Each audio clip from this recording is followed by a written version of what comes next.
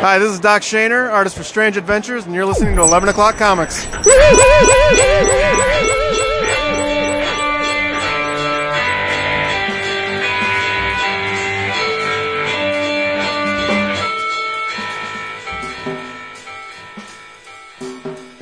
I like that one. I thought that one was very strong.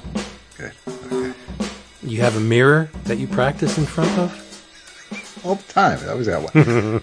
You're... Gotta always have it ready. Gotta make sure you know. It's true. From this angle, from this angle. It's hard work, man.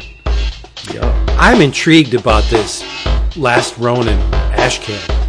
Like, I didn't even know that thing existed. Oh, I yeah. didn't either, but it makes sense because, dude, you remember when you were doing the triple spot for the sponsorship, you mentioned Andy Kuhn every time. Well, that was one of the reasons why I was a little turgid. Exactly. Yeah. And I get the first issue and I'm like, I don't see Andy anywhere in here. Right. And then Flippa's like, here's the ash can, and the art, the layouts, the direction of the book was the same. It's just the camera angles are a little different, and that's great. It's the told story, but I'm like, this is. I mean, it's interesting to see what could have been, but yeah, I wonder what happened. I hope Andy's all right. I haven't. Now that I think about it, I haven't seen him on Facebook, but that's just because my algorithm's all fucked up, so I don't see shit I'm supposed to see anyway. The final version was better than the ash can. It was. Now, come on, the layouts were much better. Well, I just saw a couple of things that Flip posted in the Slack. I didn't looking for anything. Are ash cans? But see, I still think of ash cans from back in the Heroes Illustrated days. Like, are ash cans like full color, smaller versions of? Yeah. I always thought ash cans were just like these are Xerox copies of this is the prototype. This is what we're planning to do. I never thought that. I didn't think that fully finished books are considered ash cans. Right. Well, you can blame that on Wizard and fucking Hero. When you put foil on an ash can cover, I think you've kind of you've perverted the ash can. Just a little bit. Right. So I mean, for you to say the final product looks better, you're just basing it on the images you see of an ash can, which might not be the completely finished, or is it the finished product to you? Do you see the images? I'm just going by. I don't really care either way. I'm going by what's printed right there. I'm putting those two. Yeah, no, I would agree with that. Yeah.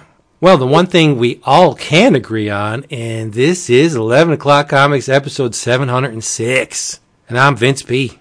Oh, thank God I am David A. Price. Wow, you're awfully full of yourself tonight. You're thanking God for yourself. Seriously. Damn, I mean, shit. Well, of course, everybody knows me. I'm Johnny Rose. No, you're not Johnny Rose. You're Jason Wood, everybody. I got no segue at all. Let's just throw it out there. DCBService.com. That's disgusting. DCBService.com. Get your books, get them fast, get them delivered straight to your door for a fraction of what everybody else is paying. The list has been tweaked a bit. I'm not going to say which one is gone, but one is missing and one has been inserted into its place from Ahoy. It is The Wrong Earth, Night and Day #1 from writer Tom Payer with the awesome artistic team of Jamal Eigel and Juan Castro. This is the 4th miniseries? The Wrong Earth? Third? It's the third because it was The Wrong Earth and then Dragonfly/Dragonfly Man, and now this. Okay, so it's the third in the Wrong Earth cycle from the original team that brought us. Second from the original team, but yes. Yeah. Third $3.99 cover price. You can have it for $2.19. That's 45% off the cover price. And from the University Press of Mississippi, MISSISSIPPI, it's The Mysterious Travelers. Steve Ditko and the Search for New Liberal Identity. Who wrote this thing? Zach Crusay, our buddy. It is you got a special thing going on here from DCBService.com where you get a free signed book plate, and it's massively discounted. The original price is $30. You're laughing right now because you're going to get 30% off that. You're only going to pay $21. It's awesome.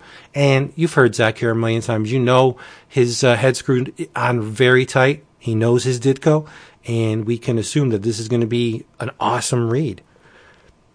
Third, and lastly, from Image, I have never coveted one of Jason's original art pieces more than his recent Brandon Graham acquisition.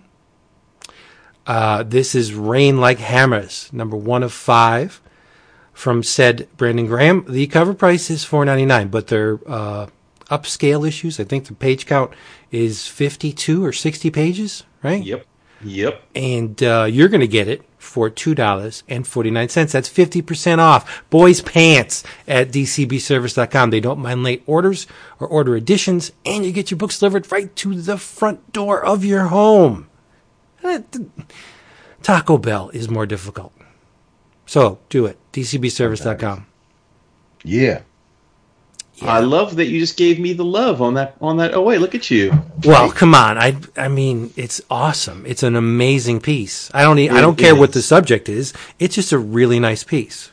And to show what adoration I have for Brandon's artwork, as you guys know, I'm generally pretty specific about what I want an artist to draw. Yeah. But I gave him pretty much artist choice. Like I gave him some themes, but I said whatever you decide to do, I'll be happy with. So. Well, I think that was a very smart move on your part. Well, I figured he rarely does commissions, and if I was going to be fortunate enough to get on his list, I really wanted it to be a scene, like a story, which is how he does it.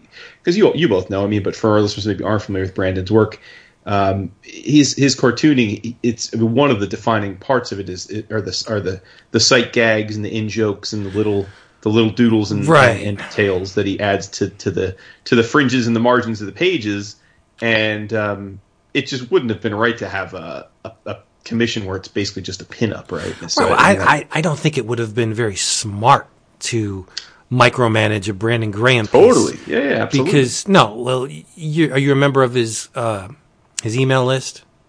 Yes. I think he just takes the blog posts and just shunts them out as an email list. But anyway, he's very intelligent. He's very learned in the art of sequential storytelling. He has opinions. And sure. I don't think I would step on his toes if I was paying him to do something. I'd be like, okay, maestro, play me a tune. You pick it. And we're good. Because I don't know, speaking personally, if I have an idea for something and someone says, no, I want Kermit the Frog, I don't want Elmo. I'll be like, you know what? But I really think Kermit's going to work in this situation. I want Elmo. It's like, okay, you get your fucking Elmo. There you go. Damn straight. But yeah, it came out really great. Shout out to Brandon and shout out to Cam at Inky Knuckles, who reps him now and arranged that. And God, I wish I had known we were going to talk about this because I should shout out Brandon's girlfriend, who has been listening to our show since the very beginning, back in 2008. God. So that's pretty cool. Kirby, bless her. Right? Yeah. Also, you think we'll get sued? Oh, go ahead. You think we'll get sued for mental harassment? I mean, if you've been listening from the beginning, that's a lot of punishment. Nah, dude, come on. I'm just saying. Show yourself some love. Oh, I was showing me. Yeah. Okay. Self-care, Vince. This is an era of self-care. Nice. I was just going to say, quick shout out and bless up to our EOC listener family member Craig Lance. Many of you probably know him as one of Caleb's co-hosts on Southern Fried Geekery. That's how we got to know him. But he had a little health scare today, but all is well. He's going to be just fine. So awesome. Just wanted to raise my glass to him because I actually just sent him a text and he hit me back saying he's feeling great and the scare is averted. So sweet. Mm-hmm. I'm raising my glass too then.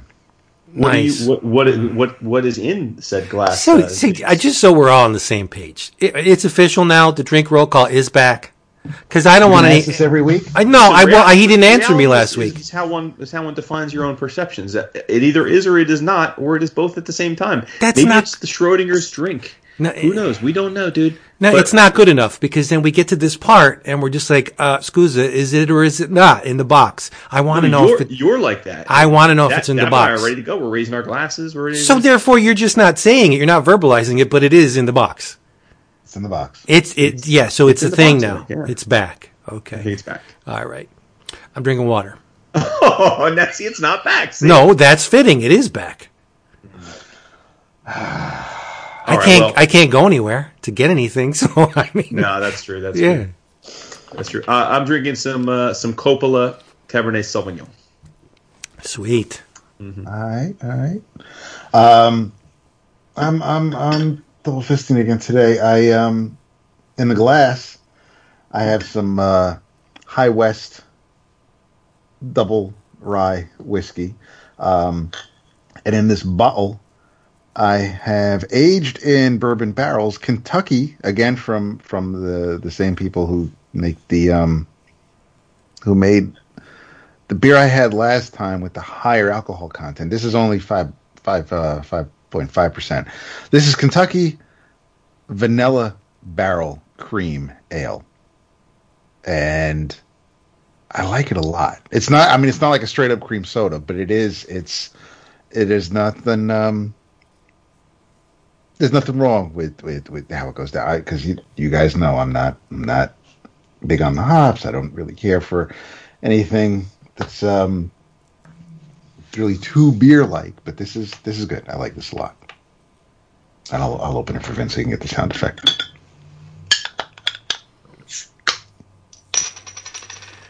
Oh, the ambiance on that was perfect. Yeah, it was really good. Yeah, I can't have the sweet. So you enjoy that? It's really and that's the thing. It's not. It's not like it's sweet. Like I said, it's not like I'm sipping on a CNC cream soda or a Dr. Pepper or anything like that. It's just there. It's there, but it's not. It's not in your face. It's not. I don't think you would. Well, maybe you would. If it's cream, I ain't having that either. Cream does not settle well with the lactose intolerance. No, it's kind of on the lighter side of beers is basically what it is. It's strike three. I don't mean like Miller Lite or anything like that. But like I said, yes, you probably it's not so beer forward, which is right. what you're about, you. obviously. Yeah. So that's why it's right up my alley. Cool. Before we dive into the comics, do you guys want to or care to briefly discuss the DC news this week? Because I know we got a lot of folks wondering our thoughts. Yeah, because I saw the headlines. I didn't get a chance to do a deep dive, so I would like some info on it. I will say in my day job, my line of work, the easiest way to get your stock to tank is to put out bad news on like a Friday night when everybody's pretty much gone home, is ready to chill. You get like triple punished for it. Like, if you had said the same bad news on a Monday, you might get punished, but if you say it on a Friday night, you're going to get really, really fucking punished. And the other thing that's similar to that is when they try and do the bait and switch, where they'll throw you a little good news in a press release, and you're like, that's cool. And then they like drop bad news on another press release and hope that you don't notice it as much. And that's pretty much what DC did this week. They announced the very beginning of the week, which I think we all would agree seemed like really cool news, is that they promoted Marie Javins to editor-in-chief, which would, of course, make her the first woman to be EIC of either of the big two, which is pretty neat. Yes.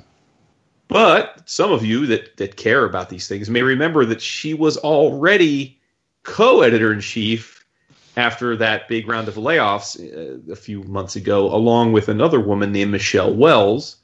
Well, it's hard out here when you're in a competitive bake-off, because Michelle Wells went from co-editor-in-chief to fired, and she was part of a very large round of layoffs and bloodletting, which continues at Warner broadly, and DC's not immune to that. And there's a whole list of names. Some I'm sure people have heard of, many you probably have not because they're more on the business side. But people within the industry and people in the direct market have all said that it's a colossal list of important people that have been great for the industry and for DC's relationship with the direct market in particular. So much so that Heidi McDonald at The Beat, and for those of you that don't go to The Beat, you should, because it's one of the better places to get comics news. It's comicsbeat.com. She and her team noted when they were talking about this that as far as they know, And of course, there'll be new people added to the group. But right now, the only person left in DC's direct sales and marketing team is a woman named Nancy Spears. And I mean, I'm meaning like literally like one person. And listen, maybe maybe this is classic corporate bloodletting where they're cutting costs, and the way you do that, sadly, is you get rid of the 40s and the 50-year-olds who are making big salaries, and you promote younger people to the same jobs, and you pay them much less, and they end up doing the jobs well enough that the engine keeps rolling on. And that could very well be all that this is. And it sucks for the quality people, and that's unfortunately one of the raw side effects of corporate America. Or if you wanted to be a little more conspiratorial and be like Vince and put it into a YouTube video with a tinfoil hat, you might say that this is yet another indication of even though I'm not generally conspiratorial, I guess I'm a part of the conspiracy on this one, belief that if you line all these data points up the last year or so at DC, further evidence that they either don't care or are continuing to push themselves out of the direct weekly periodical market. And ultimately we'll know if that's a correct presumption or not when it happens or it doesn't happen, right? Like, so I know we can prove that one way or the other, but yeah, pretty tough day. I know a lot of people that, creators, editors, publishers, retailers that I pay attention to or know, in the Ethernets, all came out and pretty much said universally, this is disappointing news. And they're worried about what it means. So, I'm not trying to bring us down, but it was just 5-6 weeks ago that we were having a similar conversation when DC made the first round of big layoffs. So, it was less. It's not like this was layoffs and then 6-10 months later they do another round. I mean, this is now 2 rounds of layoffs in less than 3 months. And I don't know, man. All I got to say is, talk about cold-hearted. You promote a woman to editor-in-chief, and then 2 months later you fire her. And Michelle Wells, before she was made co-editor-in-chief, was the creator and head of their young adult division, which by most accounts has been their biggest success the last few years. It's been doing great. So it's hard out here in corporate comics, man. Cheers to us not being a part of it. Because it is hard. It is hard, So how can one woman take care of the entire direct market? Precisely. Right. So, I mean, so let's do a worst case scenario. Okay. DC pulls out of the direct market. Okay. From a consumer viewpoint, you could say like, it's all right. There's plenty of other comics out there. And as a consumer, you would be correct. There are plenty of other comics out there. But from a retailer perspective, when you lose that much of your bottom line, yeah, Marvel sells some books. We know that. But can Marvel keep the entire direct market afloat just by themselves? I don't know. I think that's one of those for whom the bell tolls moments, right? If DC pulls out. Yeah, I had a few conversations with people that we all know very well that certainly have reasonably well-informed opinions on that stuff. Last round of layoffs, but I don't feel comfortable saying who or putting them on the record on that stuff because it wasn't that kind of conversation. But the general consensus was, at the time, I don't think they're leaving the direct market, so I'm not worried about it. But if this is them doing that, the industry, the direct market as it's currently constituted, can't survive. Yeah. Not they and again, I'm not saying that's true. I'm not a retailer, but I'm saying that of the, let's say, 4 people that I talked to specifically about that I think would know the industry well enough to have a legitimate thought, all 4 said, well, I don't think it's happening, but if it is happening, it's a major, major problem. But do you stay in a relationship that's really not working out? That's the question, right? Do you just stick DC around saying it's not working out, or right? That's what we don't know, right? Right, right. But what? Yeah, we don't know. We know what DC sells, or at least what they sell to stores, but we don't know their profit margins. We don't know what they spend, right? I mean, we know because we have friends, like we know what certain creators make, or what their page rates are, or what their deals are, because they share them with us. But we have no right. I have no idea if DC or Marvel are materially profitable, slightly profitable, not profitable. Now, we know that before they were gobbled up by these giants, Marvel much more recently, we knew what Marvel looked like because they were public, and their publishing division was wildly profitable. Now, it was a long time ago, though. I mean, meaning like 10 years is a long time for comics. So I don't know, man. Like, has the industry changed enough where they wouldn't be profitable now? Maybe. I don't really have. I'd be purely pulling something out of my ass. I have no idea how profitable or unprofitable they are now. Truth be told, though, without the IP farm that Marvel generated for decades, I would argue that their movies would not be billion-dollar franchise. It's the ideas, right? It's the actors and the ideas. And those ideas weren't generated by your average Hollywood dudes. Those ideas were generated by the people that were in the trenches over comics for decades. Right. And DC's the same way to a certain extent. DC's more reluctant to allow, not DC, but the parent company's more reluctant to allow the guys who walk the walk to do the movies, or at least plot the movies. And they stick to a more traditional Hollywood, recipe farm. But yeah, I don't know. I just think to be in a relationship for this many years that really isn't producing the desired results. Who's to say that if DC pulls out of the direct market, everything crashes and burns? Maybe what comes next will be better. Yeah, I mean. Well, I think that's definitely possible. But also, like we said, the last time this came up with the last round of layoffs, I think there's a big difference. Let's make sure people understand what we're talking about. There's a big difference between saying or worrying that there's risk to the direct market of weekly 22 to 30 page comics and saying that comics as an industry is in trouble. Because comics as an industry is not in trouble. I mean, the industry, including Marvel and DC, are selling more than they've ever sold monetarily, like dollar-wise. It's just that the way they sell now is diversified, right? It's lots and lots of collected editions. It's digital and it's periodical. But the issue, right, is more that I think that, and again, this is all speculation. Like, there may be nothing going on at DC other than they're just cutting costs and bringing in young people who are cheaper. That could be all this is. But if there is something more to it, I don't think you could make the leap that this means they're out of comics. I think that's far from. I think it's just the way they approach it will be different. Maybe it's just all collected editions, and focusing on the book market and online. Maybe it's a combination of digital, serialized digital, and then you get the printed editions.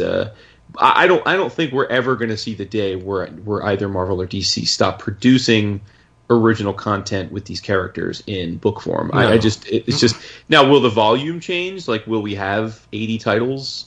I would imagine not. I mean, if they're gonna, if they are, if we fast forward 3-5 years from now and they aren't making weekly comics anymore, then yeah, they're probably not putting out 60 to 80 titles anymore. They're probably focusing on 25 to 30 core titles with those core characters, but maybe that's for the better. I mean, as selfishly, I would love that. I would love if Marvel and DC focused. Having just read 16 chapters of 10 of Swords, I would be desperate to have Marvel back to putting out 1 or 2 X books again. Just let Hickman write 2 X books a month, and we're all better for it, honestly. I know it's not going to happen, but I'm saying, like, I would be much better for it, right? Put 1 or 2 great Superman books out, 1 or 2 great Batman books, Spider-Man, and then you're good, right? Right. I can see it going the way of the record industry. Mm-hmm. I shouldn't say the music industry. When digital erupted and all the record stores, with a very few exceptions, closed, and your music sections at your Best Buy shrunk to this. You blink now and you miss it. I could see comic shops doing that. Like, the majority of them are probably going to close. You'll have your stalwarts that'll stay open. Like, I have a record store locally that moves a lot of vinyl, right? And has racks upon racks of CDs. Like, who's buying them? I don't know. Somebody is, but they have diversified, and they have a robust T-shirt section. They have a tchotchke section. They're just not music anymore. Like, I could see the comic shops doing that. Some comic shops, for the most part, it's going to be scorched earth. You're going to lose the majority of your stores. It's very sad, and I feel for those guys. But again, there was a lot of stores during the music bust that went under too. And yeah, there were tears shed, but the world kept spinning. And I don't know. Yeah. I don't want to sound callous or cold, sure. But in order for the industry to change, and it's going to change because we can't stay in one spot forever, it's going to hurt. I think. Yeah, and let me just reiterate before we wrap this up, and I mean, we'll let, if Dab has any thoughts, but just we're putting the cart way before the horse here. I mean, the news that was really what we're talking about is that there was another major round of layoffs with a lot of very senior and experienced and long tenured DC executives were let go. That's the fact, right? The fact, and the fact that there now is the first ever single in charge female EIC. And the only other bit of news, which probably some people care about, maybe some don't, but it is, I think, relevant to the narrative here, is that Marie reports to not to Jim Lee. Basically, Jim Lee has been cut out of the chain in terms of reporting. So she reports to the gentleman who was brought in to basically oversee DC from AT&T, the bean counter. She directly reports to him. So whether that means, again, does that mean that Jim Lee's just going to go and do creative stuff now and draw covers and occasionally draw an issue and be an ambassador? Maybe. Does it mean that he's going to work more on the film and TV? Maybe. Does it mean that his role is unchanged, but just on a corporate org chart she doesn't report to him? That could be too. I don't know that. I just know that prior the EICs or the group editors reported to Dan and Jim, and then to Jim when Dan was let go. But so there are changes. It's just whether I'm reading too much into the changes is entirely possible. Well, I think we had a little what if moment there, which is okay. I mean, that's what fanboys do. For sure. Right. That be quiet, because he doesn't like when his babies get upset. He doesn't like DC getting fucked with. I don't like anybody.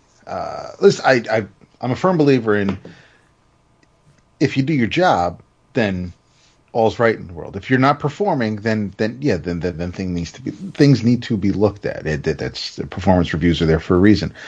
I don't like seeing anyone lose their job. Listen, I mean, New 52 came and we were vibing on some of the books. Unfortunately, things like OMAC went away too soon, but things like, at least Vince still had Hawkman, so there were things where we were like, okay, I'm not enjoying this, but this goes back to what Vince was saying last week. I'm not digging this. Someone out there obviously is. People are reading it. People are enjoying it. Someone's writing it.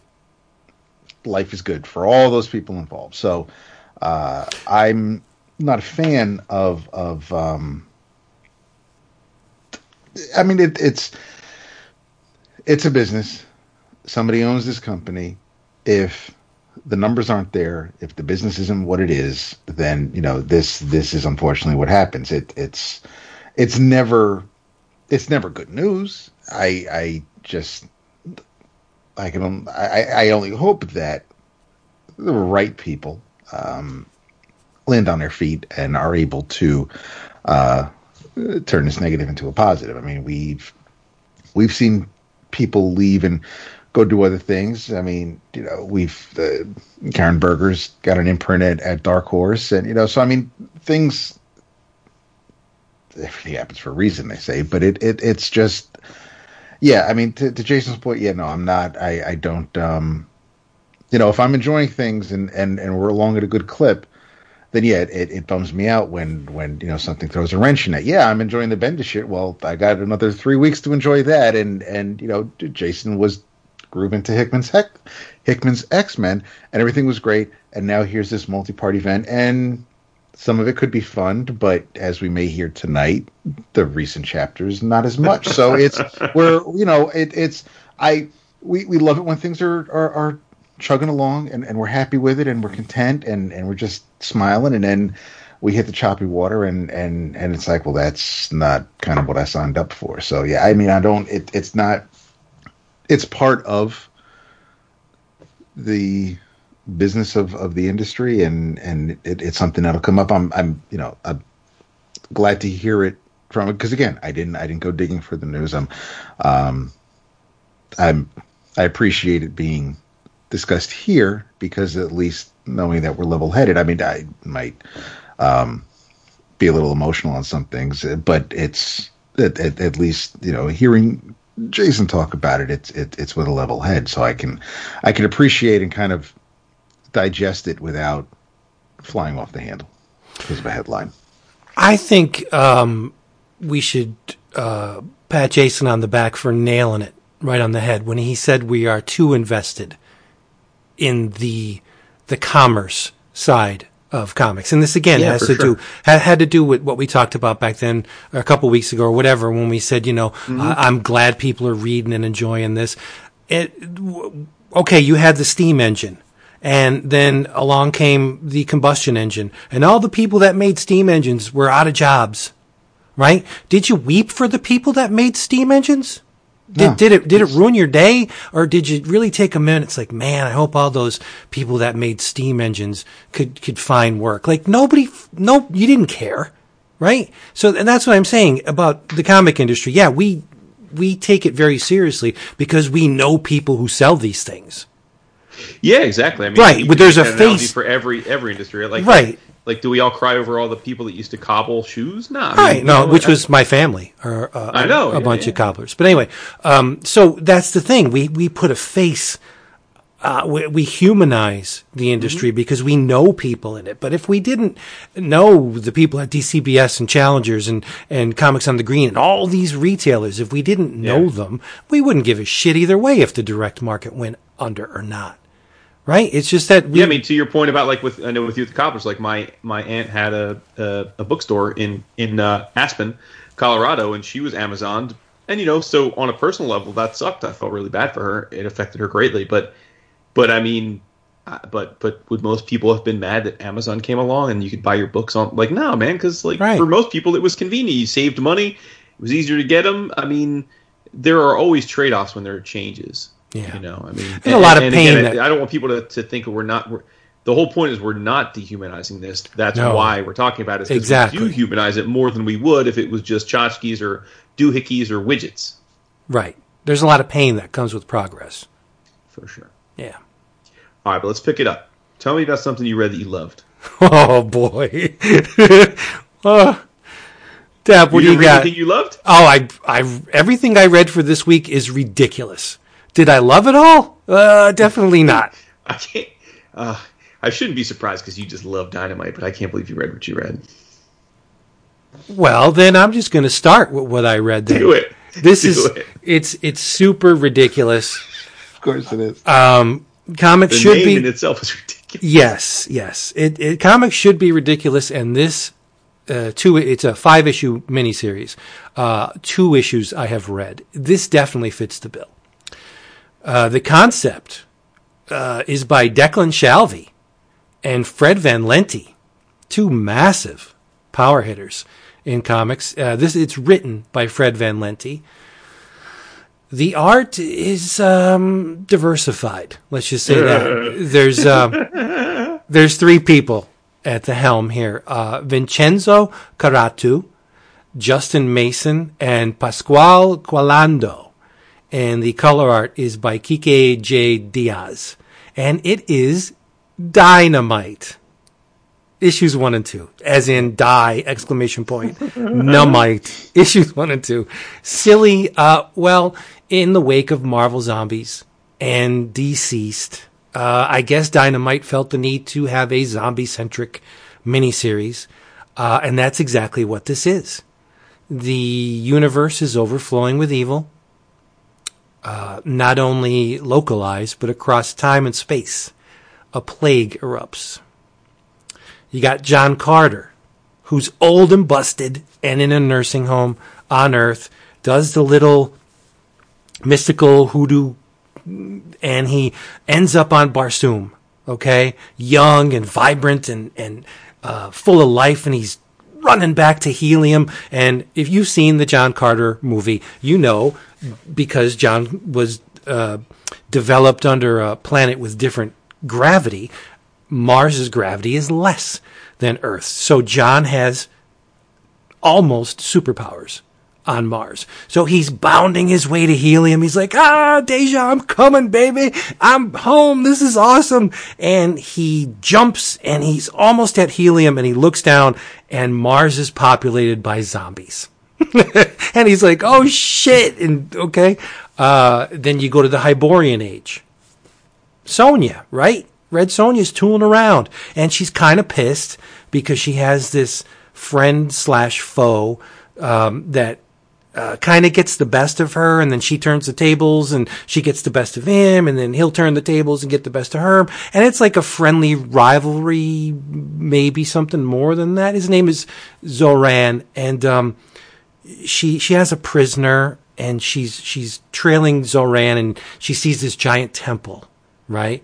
And Zoran has been infected with the zombie plague. So she takes care of him, and the doesn't end well for the captive either. But so she gets to the top of the temple, and somebody's saying, "Yo, Toots, hey, I got the way out of here." And who is it but Smiley the psychotic button? Of course it is.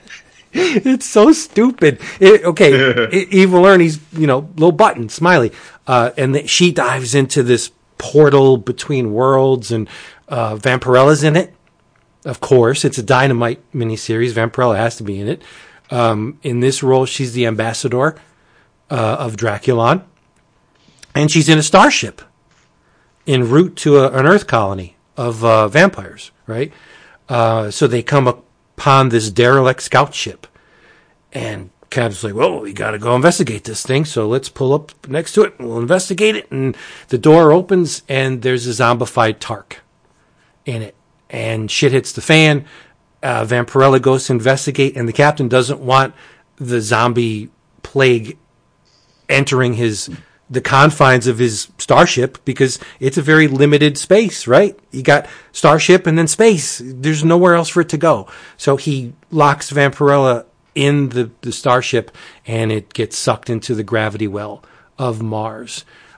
Peter Cannon Thunderbolt's in here as well. Nice. Yeah, but it's not on the level of the of the Thunderbolt. No, it's early Peter Cannon Thunderbolt, where he relinquishes all his worldly trappings, right? And he commits the Crimson Chronicles to memory, gets the power of the Thunderbolt, and he's the chosen one that's going to tackle the plague of evil head on. And his first trial is very much by fire, where he has to vanquish this two-headed zombie creature death analog that's basically the reanimated corpses of his parents. Miss Fury's in here. Marla Drake. I don't know if you guys know about Miss Fury, but Miss Fury gets her power from a panther skin. The costume actually gives her the power, and she's up there in age, like she's in her 70s, right?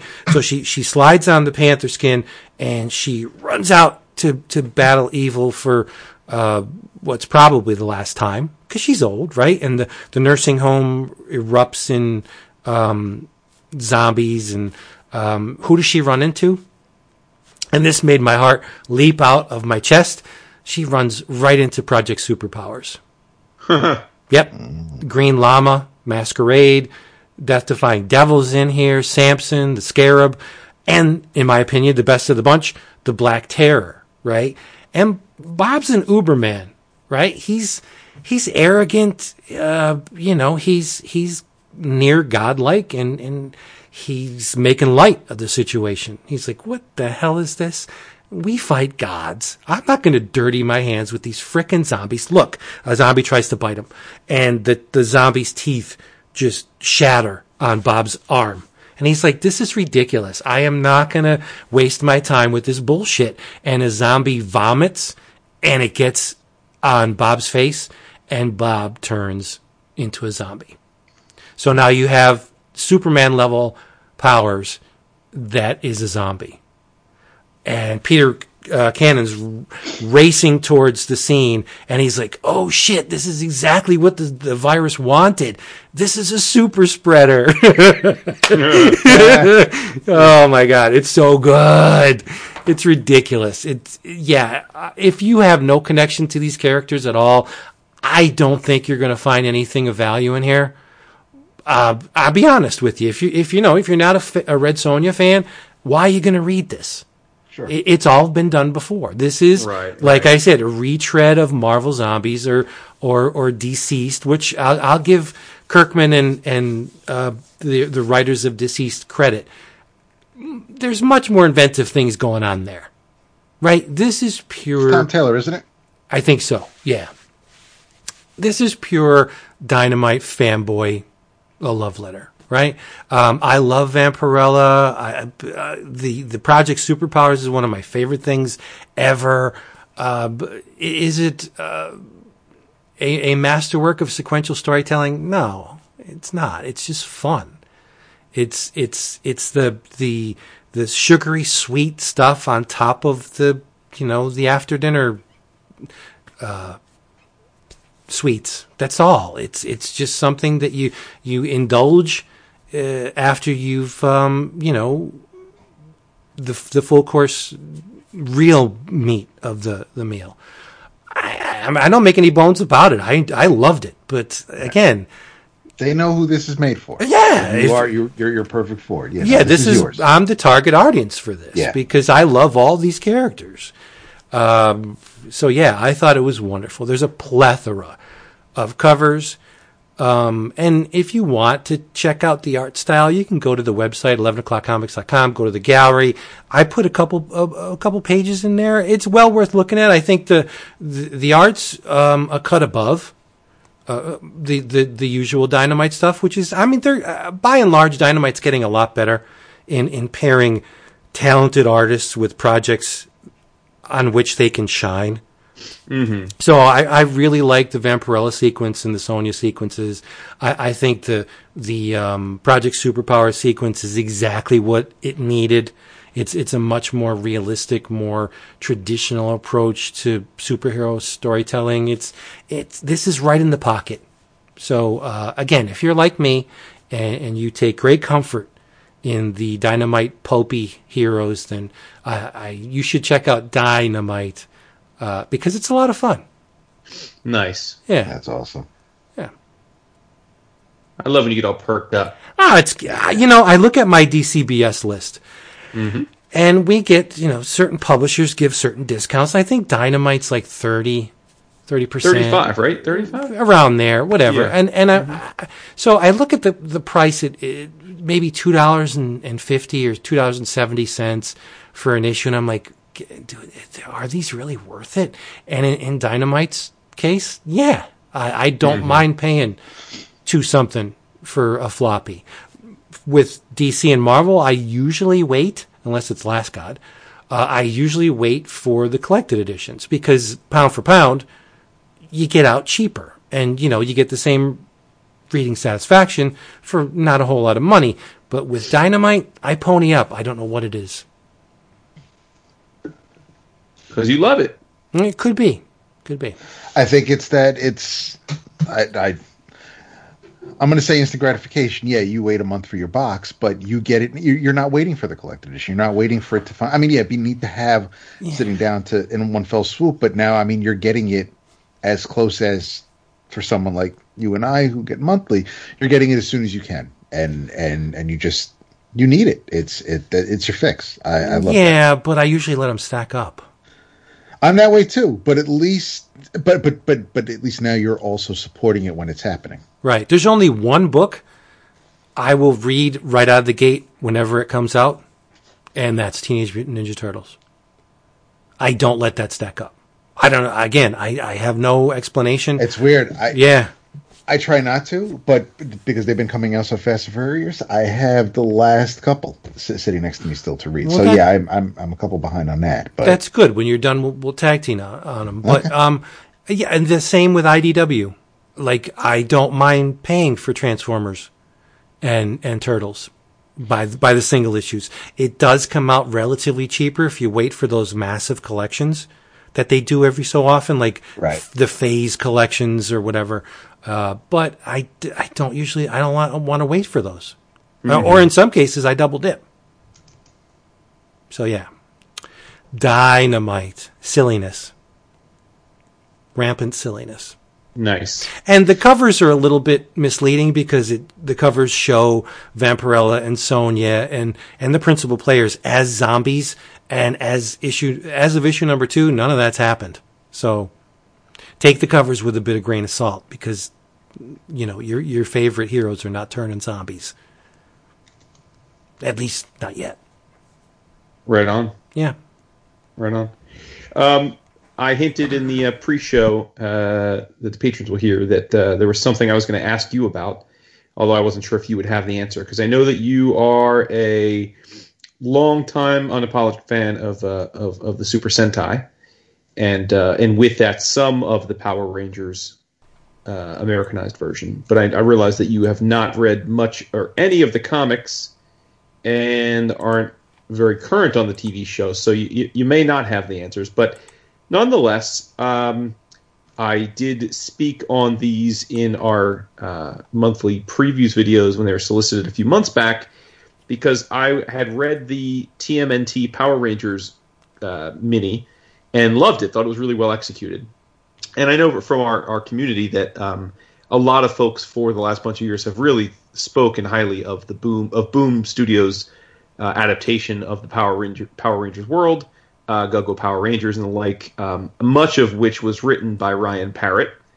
And so when I saw that they were relaunching with new starting points in the form of Power Rangers #1 and Mighty Morphin #1, both written by Ryan Parrott, with Power Rangers penciled by Francesco Martorino, with colors by Raul Angulo, and Mighty Morphin written by Parrott with illustration, pencil and ink, by Marco Renna, with colors by Walter Bemonte. I thought, why not? Like, good jumping on point, right? Like, I've been hearing a lot about it. I dug what I saw in the TMNT miniseries. Why not? Give it a try. It's a universe that I know is beloved by many of our fellow geeks, but I just was never a Power Rangers guy. The stuff got popular when I was in college, so I didn't really ever glom onto it, and it just doesn't have the nostalgia for me that a lot of the other stuff does. And both are out. The one of them came out last, and I say one of them because I don't remember the order of them, but I know one came out last week and the other came out this week, and I read them both today. And I thought they're both great. I think, like, the thing I will give them credit for is that it's very clear in reading these that it picks up from where the other series left off. So it's one of those soft reboots. So I wouldn't say I was 100% on board with all that had happened. There's definitely going to be some catching up for me. But I think he did enough in terms of introducing the core characters and the concepts that had this been your first exposure to the Power Rangers universe of Boom, you wouldn't be completely lost. So I thought he did a good job. Wouldn't say a great job, because like I said, there were definitely some things where it was clear that had I been reading the prior series, I would have had a more richer, fulfilled experience with these two first. But where it gets to you, Vince, is from what I can gather, the Mighty Morphin series is very much like the TV show, where I presume most of the comics. It's the 5 kids. They're the Power Rangers. They're on Earth, and they're doing their thing, right? They're fighting Zed and Rita and their minions, right? And in the first issue, they fight a kaiju named Pandemonium. It's a giant killer panda with spikes. All very similar stuff. If you've ever seen an episode of the cartoon, not the cartoon, of the TV show, or read one of the comics, it's very much evocative of that. Okay? Yeah. But Power Rangers is a bit different. Power Rangers takes place, or starts, I should say, in space. It's 3 Rangers, which I believe were original Rangers: Zach, Trini, and Jason. Yep. But they're not Power Rangers anymore. They're Omega Rangers. Yeah. Okay. And they basically come back to the Earth, to the current group of Rangers, because they need their help.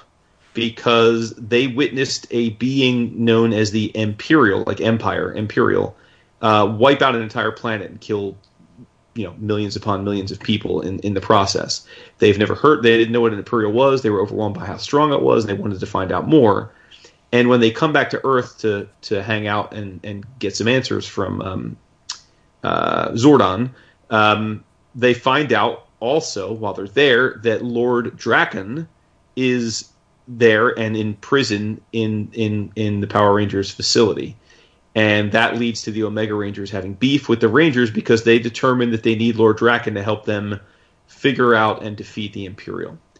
Now, I don't know if the Omega Rangers is a concept that was introduced in Boom by Parrott, or if it's something from the lore of the show. Yeah, I don't think it's from the lore of the show. I've read this issue, and I'm thinking... Oh, you did read it? Yeah, not the Go-Go. I read because I heard that they were doing the Omega Rangers, and I'm like, wow, the influence of Johns' Lantern Corps is very apparent on this book. Because I think it's more along the same things. They elevated the OGs to, Alpha Lantern status, or in this case, Omega Rangers. I thought it was fun, but... My attachment to Power Rangers, and I'll be totally honest, the first year I watched the show, everything after that, I would record it and just fast forward through all of the Americanized bullshit and just watch the fighting. Yeah. Right. As soon as Megazord came on, I'm like, okay, let me see what this is about. Right. But all the interplay between the kids and the school and all that, I had no time for that at all. Mm-hmm. So I like that the White Tiger is a kaiju in this thing. It appears that's very cool to me. But again, I have no history with anything Boom has done with the Rangers. I just saw this came out. It was a #1. I think the art is phenomenal on this book. Oh, on the Power Rangers. Yeah. Francesco Martorino. I agree. I just to be clear, I thought that the Mighty Morphin art with Marco Renna was good. I don't want to shortchange and say it was certainly not bad. But what's weird about that is that actually to me, the Mighty Morphin looked almost like cell animation, he drew it like it was supposed to be, like an old Japanese cartoon. And again, there's nothing wrong with that. But the Power Rangers, that was beautiful. I mean, just like a Terry Dodson type thick black line on the outline of everything, and then really well drawn beyond that. Everybody's beautiful. I agree with you. I thought that the Martorino pages were just gorgeous. Yeah. But so I guess okay. So Omega Rangers, and then the other thing was the Lord Draken, because it's, and again, spoilers to people. Although I presume that for 99% of you that are going to read this is not spoilers. It was just a spoiler to me. Lord Draken, I guess, is a long-standing thing, and it's Tommy. It's an older version of Tommy from another universe. Yeah. He's like their ultimate. He's like the ultimate enemy, or at least he has become in the comics. He's basically much more powerful and dangerous than Rita or Zed or anything like that. Yeah, I just don't know why they can't let the Tommy thing go. The poor guy, even in real life, he's had his ups and downs. And let's just blaze some new trails for Power Rangers and leave Tommy alone. To your point, because I don't know if you. So it sounds like you didn't read Mighty Morphin. No. I definitely, I thought they were both well executed, and especially for what they're supposed to be, I think they were both well done. I think in terms of the likelihood that I'll be reading either of these in a year, very low on the Mighty Morphin, and much for the reason you said.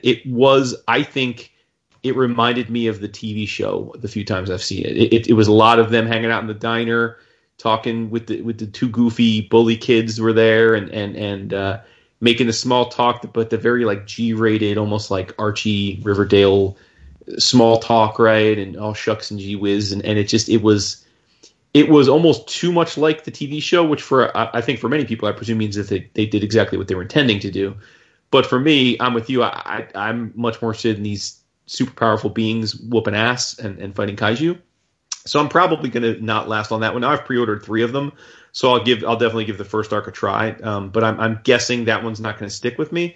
But I'm much intrigued by the Power Rangers. The idea of a uber powerful galactic, we mean business. We're going to team up with our greatest enemy because the enemy of my enemy is my friend. I'm down for that for sure. That seems like that could be pretty neat. So true that. Yep. Nice. But it's kind of cool that you have two flavors.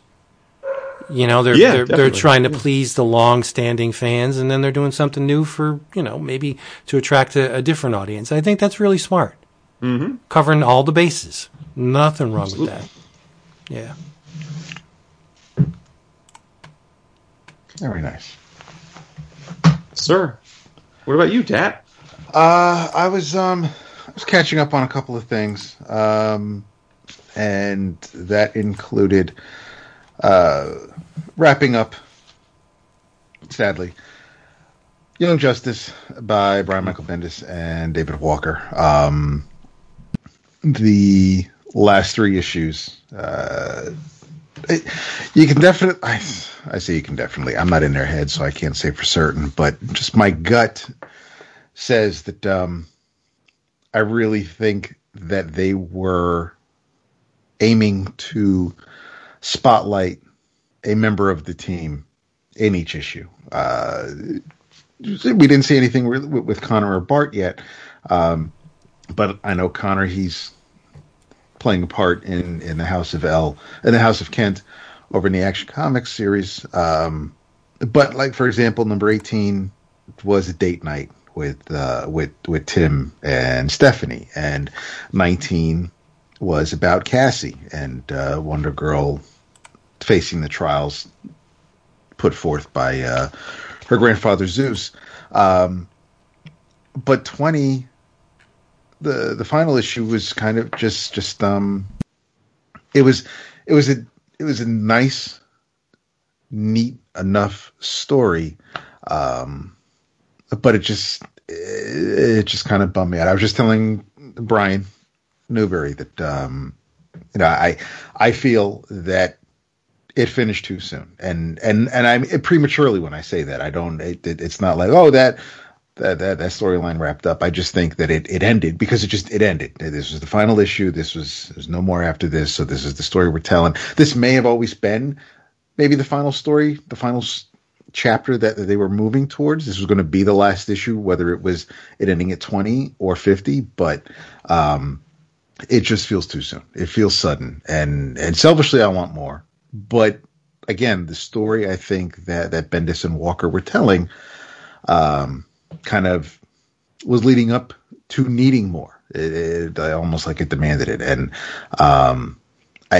sadly I didn't finish 20 saying, this was the natural progression. This was logical. This is where they were headed. This is a good place to end it. It didn't feel that way. I mean, it looks absolutely phenomenal. Number 18 has a couple of artists. It's two. It's Scott Godlewski and Michael Avon Oeming, and Oeming is he's here to tell a flashback, a few pages with a flashback involving Stephanie, who's on the hunt for her father, the Clue Master, and it's. Again, it's a neat enough story. Scott's art is fantastic. If I'm not having John Timms on the book, then at least I think Scott does a solid job following him. We started with Gleason, and then we got Timms, and we're kind of ending with it. It was a strong art team that Bendis and Walker towards the last half. Got on the book, but 18 involves Robin, who right now is in the Bendis story is going by Drake, and Steph going up against her father. So it's kind of like a date night. It's sweet, but the team gets called in to pitch in, and at the end of the issue, Cassie shows up because she's dealing with her grandfather. So then that leads into 19, and 19 is deals with Cassie and her grandfather, and then she shows up. It ties back to 18, where she shows up with the gang having lunch, and then so we pick up right from that point. So I really was keen on the storytelling, the way everything just kind of flowed from one issue to the next. And again, I mean, I'm looking at the art more than anything else, and I'm of a certain age where I like Cassie Sandsmark as a character. I appreciate her her part of being a member of Young Justice, but when I hear Wonder Girl, I don't think of Cassie. That's just my age showing, and that's fine. I get that. She is absolutely Wonder Girl for this team. So she's explaining what she's got to put up with the Pantheon and with Zeus and everything that all the baggage that comes with that. And what's neat about it is, for somebody who may not know a lot about Wonder Girl, when you have characters like Naomi or Ginny Hex or even Teen Lantern, when they're asking her questions, it's like it's great, because if you're a reader not familiar with the character, if you didn't read the Peter David stuff, then this is filling in some of those gaps. So I really appreciate the way Bendis is working with these characters that have been around longer than he's been at DC. So it's not like he's not really trying to rewrite history here. He's just kind of filling in any holes any readers like me might have. But so they kind of save the day, and at the end of the issue, Cassie has her words with her grandfather, and then he goes away. And with issue 20, the gang goes to Mount Justice, and which is a throwback to the old Young Justice book, and to some degree to the cartoon. But while they're there looking around the area, and Robin and they made the nice joke that, so Tim's going back to Robin now, like Drake is no longer a thing. And everyone's like, yeah, I kind of think, Bruce put the squash on that. But the Bart is zipping through Mount Justice to Connor, Robin. They're all showing the new kids, where everything is here, and what this and this and this, and everybody's having a grand old time until they get to Red Tornado, who seems to just be like in stasis and just kind of, whether he's recharging or he's just hovering there under his spotlight, and somehow he gets activated, and he attacks the kids because he's not sure what's going on, and he thinks the place is under attack. So the issue is mostly, well, it's kind of Red Tornado taking everyone out, except Teen Lantern comes back to take him on, and so this is kind of her moment to shine, and she handles her business, but then Green Lantern of Earth, in this case John Stewart, he's kind of demanding the power ring back, because it's not necessarily a power ring in the traditional Green Lantern sense, and it's definitely connected to Oa. It's just that this young lady has no idea how. She feels that she's earned it, not unlike previous Green Lanterns may have felt, and she and John have a little bit of a hard time. And John's like, he's almost ready to put his foot down, saying, I'm just going to take it from you. And then that's when, Superboy and Robin come to, and they're like, yeah, that's really not how this is going to go down. And so everybody just basically has a cooler head about it all. It ended with a nice kumbaya moment, and they obviously someone can pick these pieces up and do something with them if they want to tell a story with these characters in March, after Future State or whatever. Then things are here, things are in place where there's seeds to sow. But I'm not going to lie, part of it is me being selfish, but it felt like the rug as a reader, it feels like the rug got pulled out from under me. I don't know what it might feel like to somebody who's actually creating the stories, but it's when I look back at complete series that I have, whether it's The Losers by Diggle and Jock, or the Green Lantern series that was kicked off by Kevin Smith, or the Harley Quinn series that was kicked off by Carl Kessel. There are some series I have where I'm like, I'm happy that I have like this complete run, this whole set, and I can go back and just read these handful of issues, because they're not going, except for Green Lantern, it's not like they went on forever and ever like Madame Zeta do, things like that. These are a couple dozen issues, and I'm good to go. But most of those ended at a good place, or at least logically as a story. It made sense to end here. This kind of didn't. That's the only mar. I mean, it looks absolutely, from start to finish, from the first issue to the 20th, the series looked amazing. And I was happy to see, the Superboy from the 90s in the book. And I think I wanted to see what Bendis was going to do, and how, he was going to fold it all into the 90s team and the New 52 post-Rebirth stuff, and we really didn't get into that too much. Okay, yeah, he brought back Amethyst, and Gemworld showed up in another one-shot this week for a second, and there are things.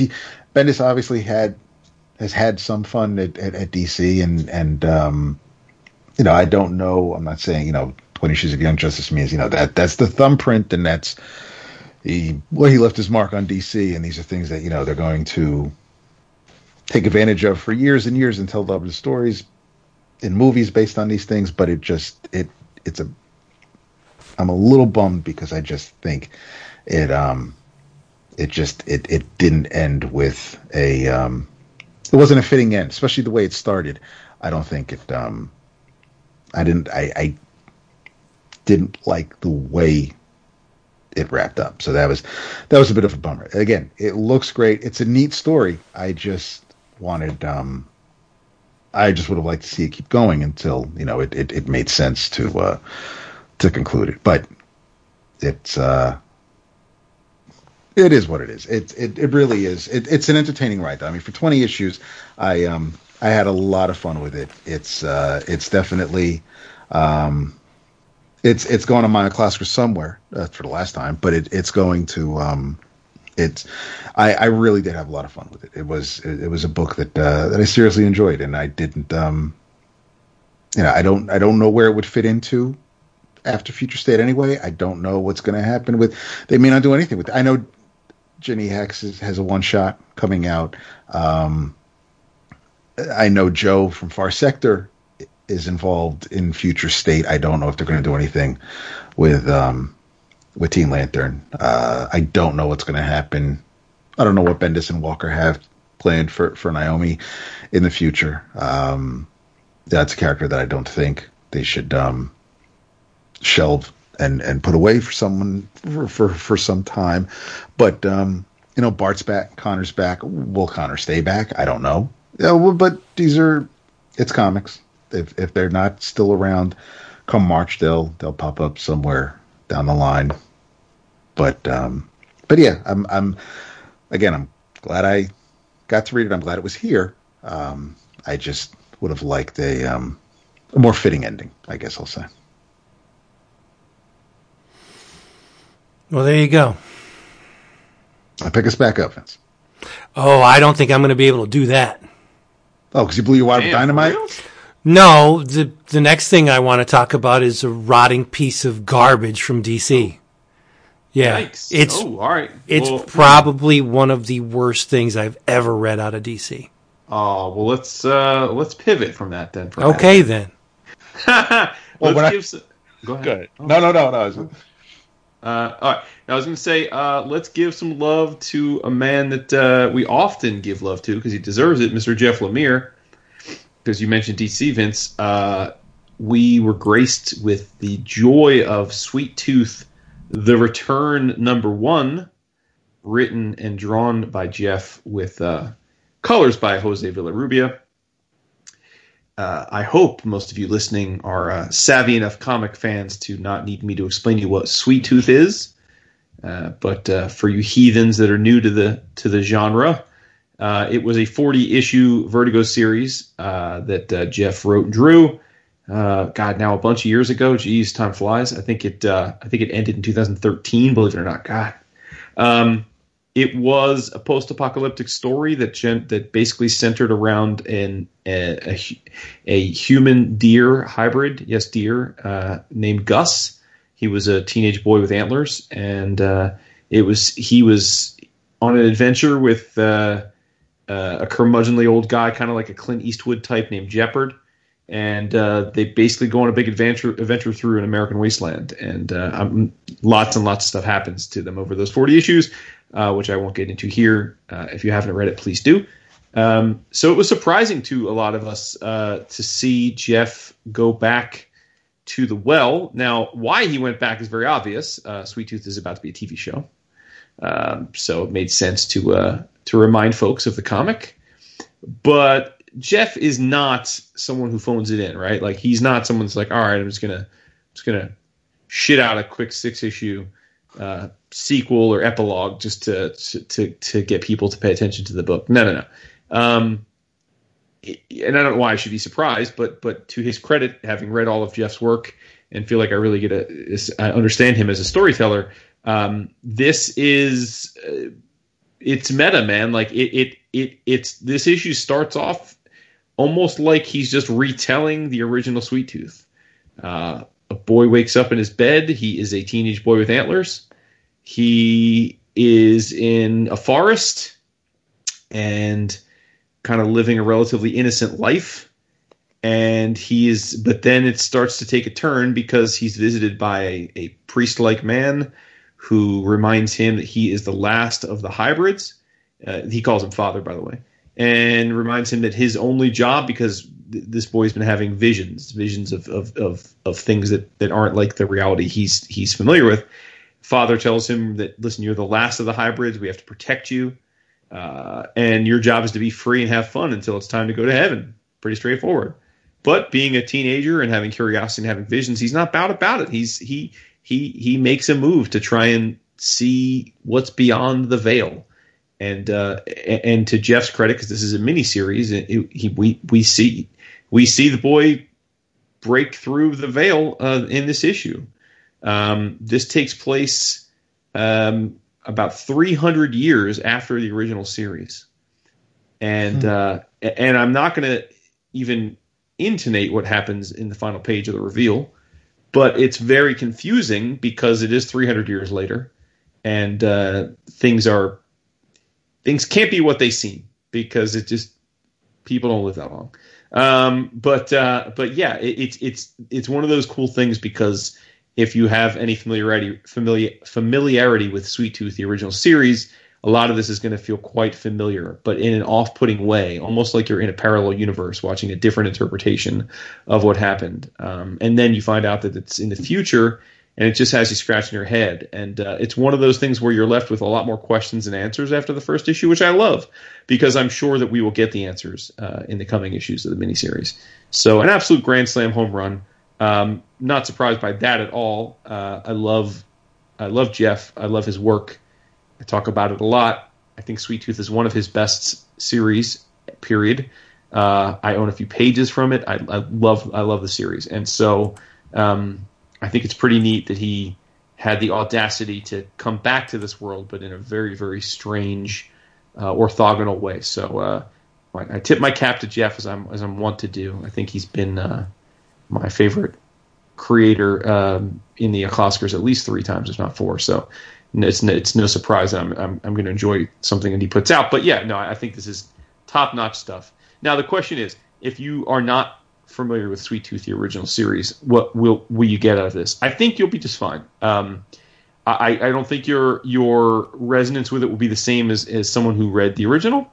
But I don't think anything that happened in this, I don't think you need to have known anything about the original series to come away satisfied with this.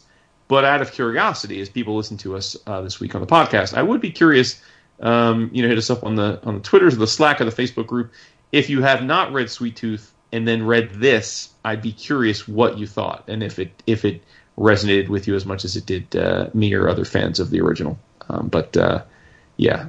So don't be a Mark Ass Buster. Make sure you read this. First, define Mark Ass Buster. To me, it felt like Sweet Tooth meets Trillium. Yeah, sure. Okay, yeah. Trillium deep cut. Yep. Mm-hmm. But that doesn't mean I enjoyed it. Yep. I needed maybe a little bit of a refresher on Sweet Tooth because it's been a couple minutes, right? Yeah, 7 years. But no, I thought it was very well done. The art's it goes without saying. I thought the art was phenomenal. Right? Yeah, it looks great. Reads great. Yeah, I think what is this? 5 issues? 6? Yeah, it is 5 or 6. I've got 6 issues. 6 issues. Yep. So I think it's when all is said and done, it's going to be a worthy addition to the Sweet Tooth mythology. It's just he could do anything between issue 1 and 6 with this premise, right? Oh, definitely. Yeah. So who knows where it's going to go? Yeah, and Father is not. He doesn't look human. I mean, no, not at all. He's got a all white skin. He almost looks like a Sith Lord. Red eyes, white robe, white bald skin. He's got like bolts in the back of his head too, almost like he plugs into the Matrix. So there's a lot to unpack. Yeah, there is. It's good stuff. Yep. Oh well, I have the antithesis to good stuff. And it was such a surprise because I love the creator. And this Tyler? The creator only has himself to blame because it's not one of those, well, the art's phenomenal and the story's just not. Well, actually, it is that. It is a case of the art being gorgeous and the story just not up to snuff. But the creator has no one but himself to blame because the writer and the artist are the same individual. Mm-hmm. Yes. And as I said on the Slack, I teased a little bit, it has Batman in it. How can you screw up a miniseries that has Batman in it?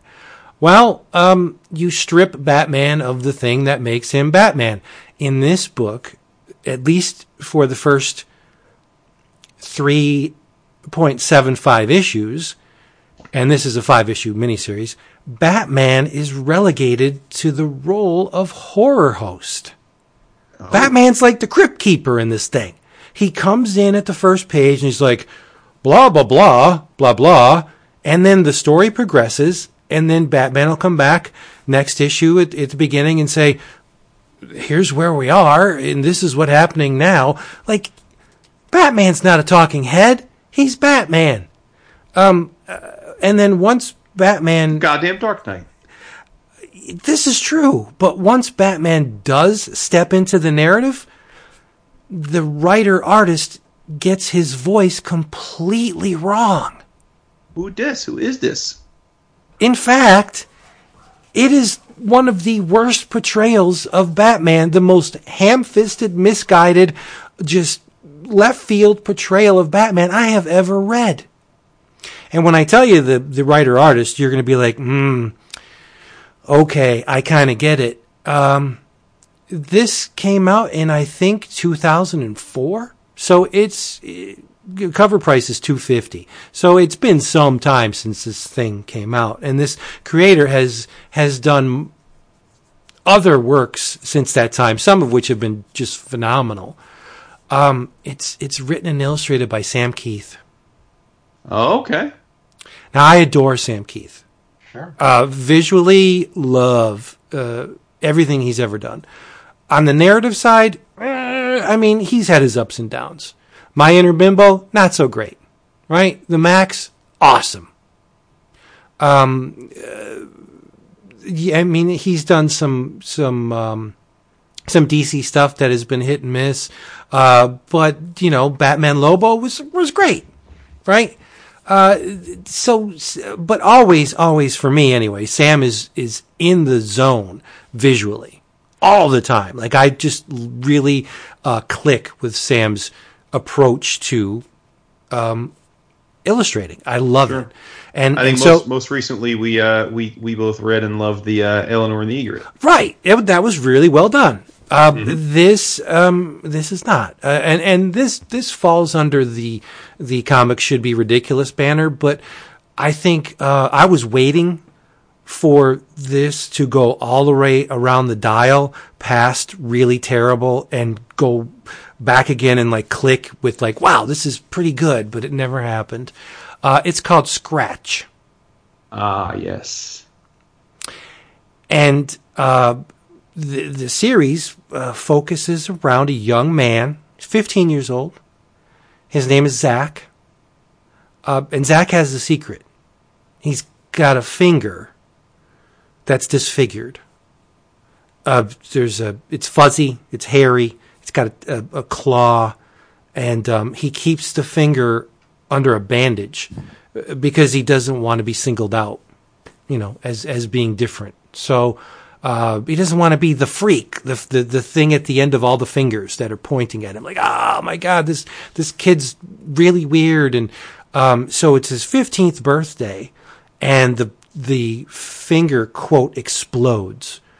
It's actually more than a mere finger. It's his entire hand. It's gnarled and taloned, and he gets wigged out, and he runs out into the night, and he transforms into something that very much resembles a giant red werewolf. That's pretty cool, right? I mean, Sam Keith drawing a werewolf? That's, wow, okay, tell me more.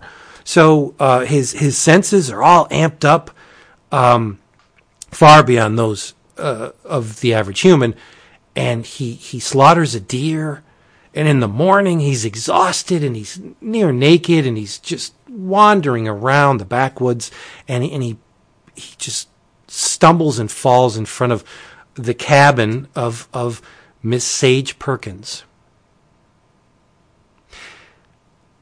And this is where it gets really weird. Miss Perkins is the Shannon Doherty of the DC universe. She's got an eye that's far lower. That's fucked up. Than her other eye. Fucked up. And I'm thinking, all right, so she's a freak, right? This Sage Perkins is a freak. Visually, she's freak-ish, and you know, she has the same afflictions that Zach is. She doesn't integrate herself into society because her face ain't right. And so she has these two children that she's tending to, and they're not quite right either. So it turns out that she takes in Zach, and now Miss Perkins is, I would guess, maybe in her mid-20s to early 30s. And now remember, Zach is 15. And they get romantically involved. It is the backwoods, right? It's obviously a red state. But it's still not kosher. Like, this kid's 15. That's not, there's never anything implied, like sexually, unless you consider kissing sexual. Well, maybe you do. But, I mean, so yeah, that is kind of sexual. And at one point in the book, they kiss. But that's not the weird thing about this. There's a rash of livestock deaths, right? And there's a missing child. And so the sheriff and the townspeople come to Miss Sage's door, and they claim that, yeah, you and your freaks, you're responsible. And they see that, you know, she's harboring this young man.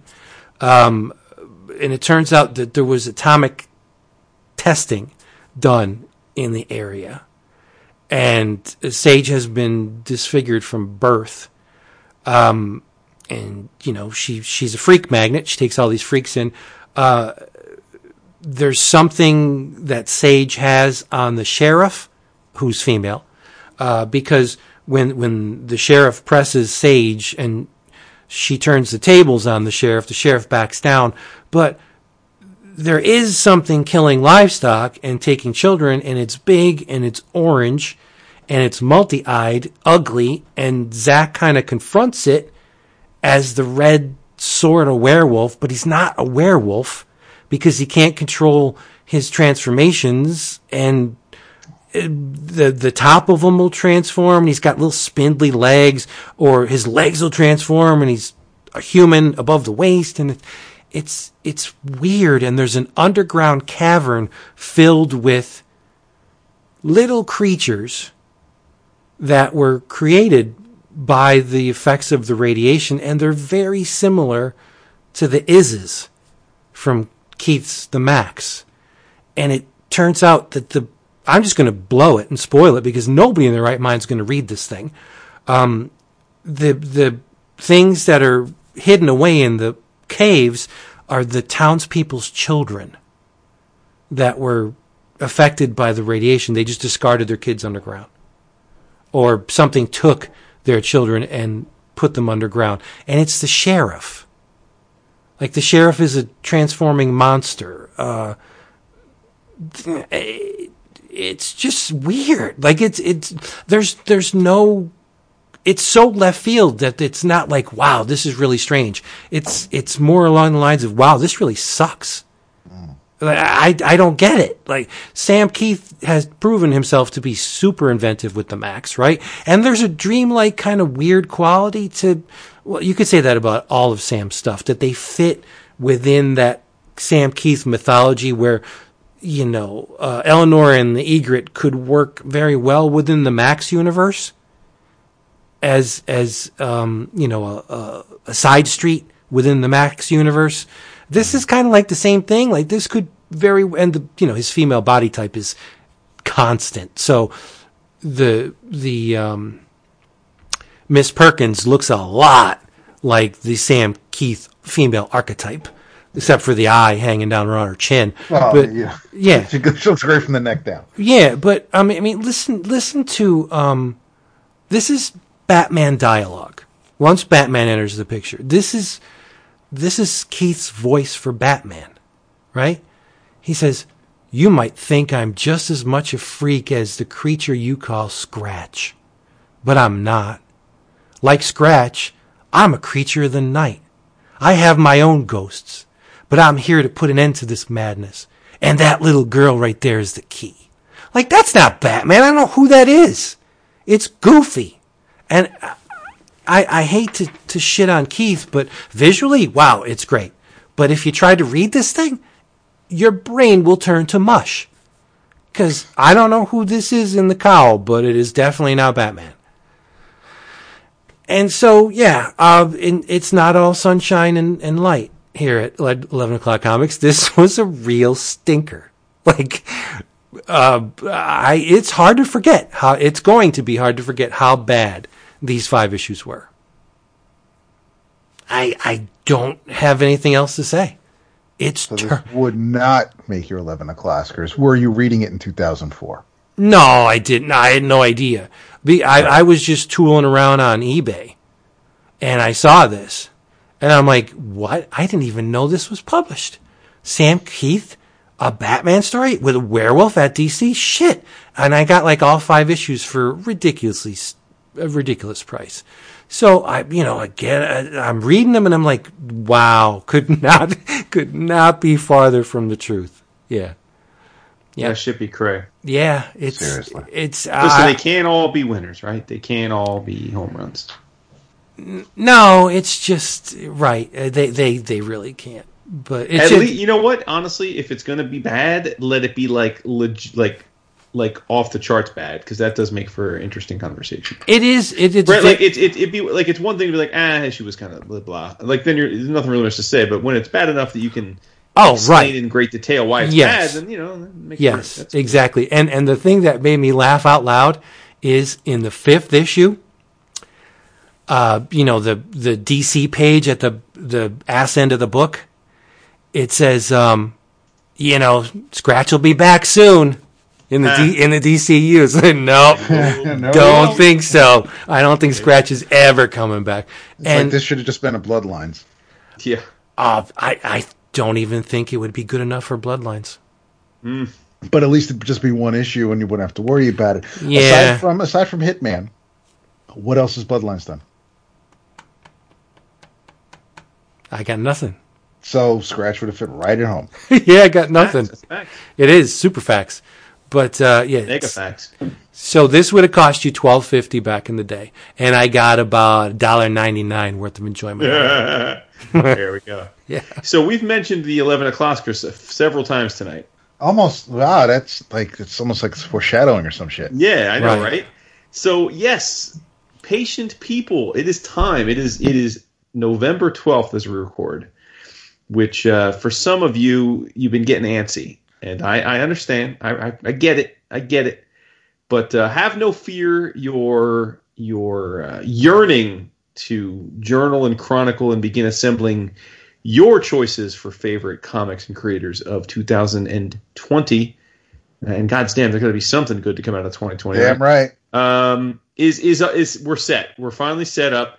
The 2020 11 O'Clockers Comic Awards ballot is online, and thanks to our main man, King Dap, this year you're going to have an easier time to find it than ever before. I've realized in the last few years, I think some of you have been reluctant to go to the link because it's a very long and kludgy Google form link, and admittedly it's not the most elegant looking thing. Maybe you think it's a little suspect, a little sus, as the kids say. Yes. Yeah, Vinny says that all the time. Yeah, I know. But we don't have to worry about that this year because thanks to DAP and our website integration, you can go right to 11o'clockcomics.com. I hope we don't need to tell you what that website is because it's ours. But 11o'clockcomics.com, right there on the header, on the bright blue on the left, the first tab DAP has for you is the 2020 11 O'Clockers. You click on that. Great. It's great. It'll turn blue when you click on it. Oh, I must have already clicked on it. Fair enough. But it will bring you into the page. And this year, for the first time, the actual ballot is populated on that page. So the Google form is populated in an iframe on this page. So you don't have to leave our website to answer it. And it's all self-explanatory. Same setup as always. We did some minor tweaks to the categories as we're wont to do, but basically it's the same for all intents and purposes. The biggest thing we did is we separated out science fiction and fantasy, which is something that my co-host requested and many of you requested after the last few years. We also, sadly for me, got rid of the all ages category because you all are heathens and don't want to read books that aren't directly made for you. But in all seriousness, it's you know how we do. For new listeners this year that are like, what the hell's 11 O'Clockers? Well, it's our little play on the awards idea of Oscars. We celebrate not the best. We don't call them the best. We call them our favorite because best is subjective. But DAP, Vince, and I in late January will tell you in each of the categories our personal choices for favorites, ranging from comic of the year to we have genres to creators to collected editions, the whole gamut. And perhaps more, if not equally importantly, we take all of the litany of votes from the community and I tabulate them and we tell you what were your choices. And we give you your top three because obviously there's a lot of you that contribute. As we did last year, there will be a raffle as an extra little incentive. You should want to do this just because it's cool to do. Yeah. And you should want to do it because you're going to help us out. But if you need a little more incentive in what's been a shitty year, we got it for you. So if you answer at least a complete ballot, which I'm defining as 80% of the questions, if you answer 80% or more of the questions, you will qualify for a drawing. We will draw the winner live on the award show night. I believe last year, the winner was Jason Hart, if I'm not mistaken. I might be mistaken, but we did have a drawing last year. Last year we gave away an omnibus of their choice. It had to be in print. This year we're going to do something a little different because I want to incentivize you, much like with our Patreon. The cool thing about our Patreon is the more of you that support the show, you don't just gain benefits for yourselves, but you gain benefits for the entire community in the form of extra episodes. So similarly, and it's all explained on the first page, depending on the number of responses we get, the prize to the winner will increase. So if we get 100 or less votes, which would be very disappointing, we always get more than that, it'll be a $25 gift certificate to In Stock Trades, the sister site of our awesome sponsor. If we get up to 250, it'll be a $50. If we get up from 251 to 500, which is generally where we fall into, it'll be a $75 gift certificate. And if you badasses represent this year, which I know you can, what else you got to do? You're working from home. If we get 501 or more responses, it'll be a whopping $100 gift certificate to any eligible person as we draw a winner. So cool stuff. And again, beyond all that, it's fun to kind of think through the year. And the way the form works, again, this is all explained on the page, so you don't have to take notes right now. But the way the form works is with the Google form, as long as you give your email address when you start the form, you can come back at any time, and it will save your answers. You can come back and change your answers. If you read something, let's say in November, December, that knocks your socks off and you want to change your vote, you can do that. If there's some votes that you don't know what you're going to pick, but then towards the end of the year you have an aha moment, you can go back in and fill them in. And that will remain until we lock down the votes, which I generally lock down the votes like a week before we do the show. So let's say, give or take, like the third week in January, we give you a heads up. We'll give you a week or two heads up before we lock them down. We lock them down and tabulate, and we do the show. So one of my favorite things we do each year, it's a labor of love, and it's always fun to memorialize the year. And I know we can all agree that this year's been like a decade of experience. So there's probably comics you read in January that feel like you read them 7-8 years ago. So again, go to 11o'clockcomics.com. You'll see right at the top left the link to the O'Closkers, and have at it. You always do the heavy lifting for that, and we're grateful. Yeah. Because there's no way. Yeah, I love it. I love the data. The it's data true. is my thing. So really do. Yeah. And I know we haven't. I know this past year for 2019 we had a lot of fun. We had a guest with us, and we haven't discussed anything like that. For next year, it's still early days, but no, we always have a blast with it. John was great last year. We should probably just say we're gonna have a guest on. Why okay, not? Right? That's fine. I'm absolutely cool with that. Yeah. I mean, it's yeah. I mean, we'll have drink roll call and we'll have a guest again. Damn straight. We'll pick we'll pick a lucky listener out of a hat. And we'll take it from there. But yeah, no, it's a lot of fun. I always, and every year we always say, or at least I do, and I know a few others have said, I'm going to do a better job of tracking what I read. And unfortunately, Slack only goes back so far, but we also have the website that we can go back and look at, thanks to Vince's show notes, to see, but again, if something really, really, really did knock you on your ass, you shouldn't have to dig to say, oh yeah, should that be on my list? Granted, we do read a lot of things, and things can tend to bleed into one another, but the episode's always a lot of fun. It's it makes for a long night, but it makes for a very entertaining night, and we've done a really good job of streamlining things, making sure we don't try to. We love all our friends, and we love all the creators that we know personally, and that who work on the books that we enjoy. But we're not. It's not an everybody gets a trophy kind of thing where we get to make sure we shout out everybody's name, because we're not here all night. And nah, man. It's we do. Yeah, we got to do tight and right, and it's a really, really good time. But yeah, like Jason said. Yep.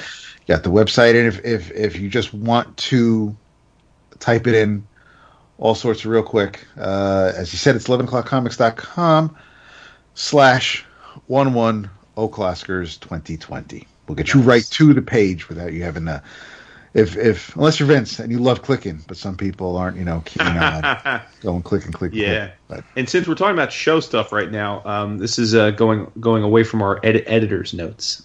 Wink, wink, like we have editor's notes. But it is mid-November, so it is probably time that we start throwing out there to folks that we're more than ready to start taking submissions for our 2021 logo, right, Vince? This is true. Yeah. So I'll leave it to you to just remind remind the folks the form that they need. But for new listeners, if you're listening, you subscribe to our show in some podcatcher, whether it be Spotify or Stitcher or Apple or any other. And when you subscribe, as you know, there's a logo that is associated with the show. For you that pay attention to such things, you probably have recognized multiple logos over the course of the year. There's a main logo, which is, I think, for our what we would call our main shows that are sponsored by DCB Service. And then Vince uses a secondary logo that was created, which is for our patron bonus episodes. But either way, there's two logos, and the way we do it is for what, God, now, like at least since 2013, because I was looking at our thread list. So I know for a bunch of years we have done a logo contest where essentially it is open. If you're listening to this, you are eligible. You can create a logo for the show, and Vince will give you the specs. And we go through all of the submissions, and they're always amazing. And it's a very hard decision. And then we pick a winner, and your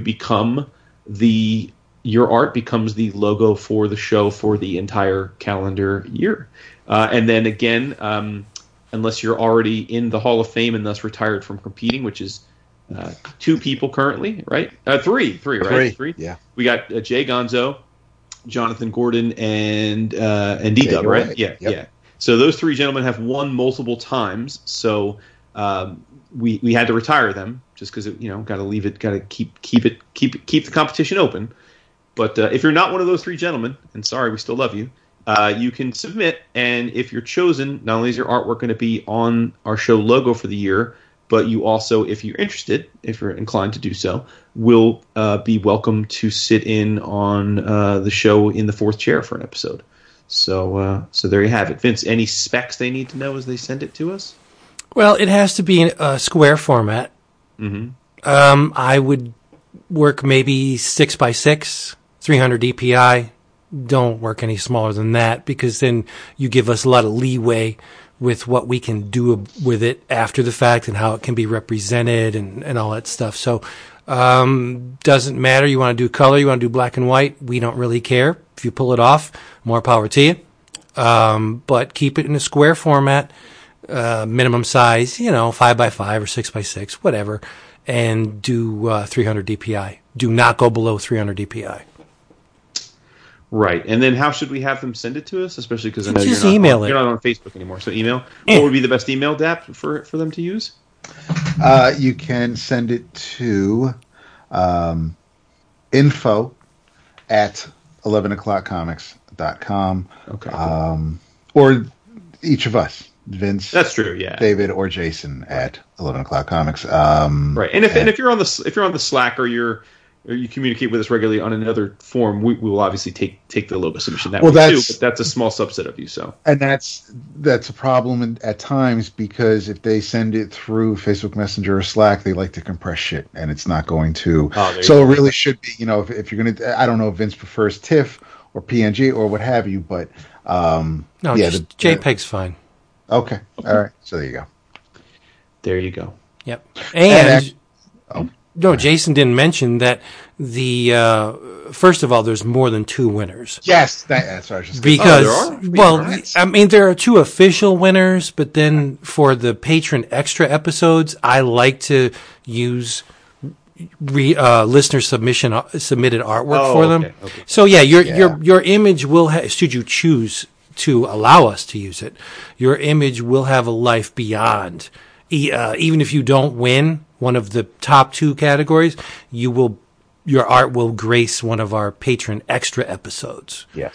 And if you don't know what they are, for our patrons, what we'll do is we'll string together an episode of all the stuff that you, the regular listeners, don't get to hear.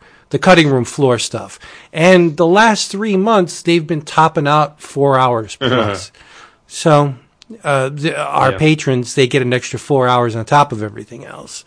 And they like them because we don't. A very intimate look into our our lives. Some of it is it's the stuff that it's not necessarily intended for mass consumption, and it's great though, because it's these are the moments where at the end of a Friday night after we've been at the convention and we're the last few people still sitting at the bar. It's last call, and we're just still running our mouths off. This is it's and another thing, but it's all personal and maybe emotional, but it's like Jason said, it's a lot more intimate than us just riffing on the latest issue of Batman. Yeah, for sure. Right. And more often than not, it does carry over to the guests, unless they call us up after the fact and have us take it out. That's true too. Yeah. So, I mean, if you hear a guest on our show for the month, chances are very good you'll hear them say something off the cuff on the Patreon Extra episodes, but whatever. So, yes, I like to use those extra images for the extra episodes. And Jason also didn't mention that if you win, you get to come on the show. No, I did. I mentioned that. Oh, you did? Yeah. All right. You were probably busy pulling images for the show. That's cool. I was. No, yeah. And I said they could sit in the fourth chair for an episode. Yeah. Yep. So there you go. If they want, if they're shy and they don't want to, they don't have to. No, it's all fun. It's all fun and games. Since you mentioned the Patreon, might as well throw this out there because it does end tomorrow, but you're hearing this today. It ends at 5:00. So if you listen when we release this, when Vince publishes it, as long as you listen to it during Friday and you didn't get to the website because you don't get notified or whatever, and it's before 5:00, you can get to patreon.com and / 11 o'clock comics and vote in November's book of the month, because that it's November and gotta put it out there, and it ends, as I'm saying this, in 19 hours, but it ends tomorrow at Friday, 5:00 Eastern time. And nice. Should we run down the list? Sure. In alphabetical order, Animal Farm. Yes, the graphic novel that was released last month. Batwoman, Hydrology. I so hope that wins. What? I think it's cute that you don't look at the voting to know if it's No, he doesn't. Really doesn't. Oh, no, I'm looking at it right now. Yeah, so much for that. I mean, we can vote for it if you want. It's like no, that's good. Booster Gold, The Big Fall. Concrete, Volume 1, Depths. The Cross-Eyed Mutt, which I cannot wait to read. Flaming Carrot Omnibus. Lenin, The New York Years, which actually did have a vote. Something's been... It looks like people are moving things around so they can back a horse. Ending's a bit of a downer on that one. Say what? The ending's a bit of a downer on the Lenin. Right? You would think. Yeah. Don't spoil it. Mystery, Volume 1, One Mean Mother. Space Battle Lunchtime, Volume 1, Lights, Camera, Snaction, Stray Bullets, Sunshine and Roses, Volume 1, Kretschmeyer, and Tumor, a medical noir. Now, I'm surprised at some of the votes that some of these got. I'm not so much surprised at some of the things that haven't gotten many votes or any. But I think it was a good list. We mixed things up a bit this time. We didn't. I didn't go back to the well for things that have been in the running for multiple months in the past. But and you can kind of tell when Depp gets a new DCBS box and it's filled with graphic novels, because that's usually I have this now. We can put it on the list. So yeah. So there you go. There you go. Nice. So I know that Dap read this. I don't see it on Vince's list. I'm surprised by it because I would assume you would have been all about this book, since I know you're a huge fan of the creative team involved. But Vince, have you not read Crossover yet? I have it. I haven't read it, but you can talk about it all you want. Well, we don't. I mean, it's a fairly straightforward thing, and I think it would be doing a disservice to the listenership to give spoilers about the plot points as they progress. So we could probably talk about it. But I know, Dap, you read it as well. This is, from what I gather from our retailer friends, this is the hottest Image #1 in a long time. So that's cool to see. But Crossover #1 was written by Donny Cates with amazing art by Jeff Shaw and colors by Dean Cuniff, and published by Image Comics. Of course, this is the team that they've done a lot of stuff together. God Country being the book probably that's nearest and dearest to my booze hearts. They both love that book very much, but also they've kicked some ass in the Thanos series at Marvel. And what else am I forgetting? They did a Arc of Guardians, right? And yes, yeah. But they work well together. They're buddies. They have a definite chemistry, and so this is their jump back into creator-owned comics after kicking ass last few years at Marvel. They're still at Marvel too, but the premise is very simple. A couple years ago in 2017 in Denver, Colorado, basically it's what if a crossover superhero event happened in the real world. Just about every imaginable comic book superhero and villain pours out of the sky in a gigantic, massive battle of galactic proportions over the skies of Denver. And as you could imagine, if that happened in the real world, what that would mean for regular humans. And it ain't pretty. People just start getting slaughtered, mass destruction. And we fast forward, and somehow, some way, they've put a force field around the Colorado area now as the battles rage on to try and isolate it from the rest of the populace. And an entire cultural phenomenon has been built around it where there are like religious cults that are angry about it. Some think it's the end of days. But either way, the rest of society is very, very touchy about it. And we're seeing all this through the lens of, and I love this name, she goes by Ellie Howell, but her real name is Ellipses. Yes. I just think that is so wonderful on so many levels. I wish I had a daughter, I would name her Ellipses. But basically, she is a bit of an alt girl. I don't know, Dad, would you say she's like maybe in her late teens, early 20s? I'm guessing, like yes. something, yeah.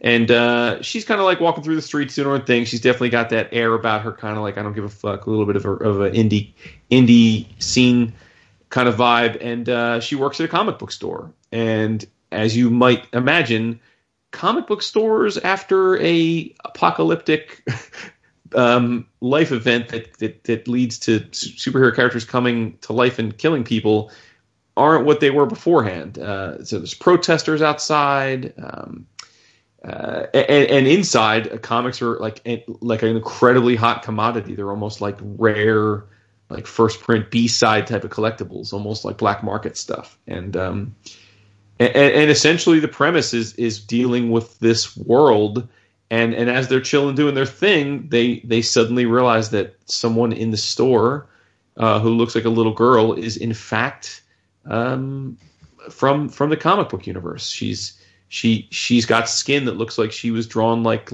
on a she's got color. the dot. Yeah, exactly. And it's as if like, I don't know, it's as if like an atom bomb was just discovered or something. Most people freak out, and Ellie's like, nah, we can't, like she's a little girl, and that's really the setup. I mean, that's really all that happens in the first day. It kind of just sets the scene, I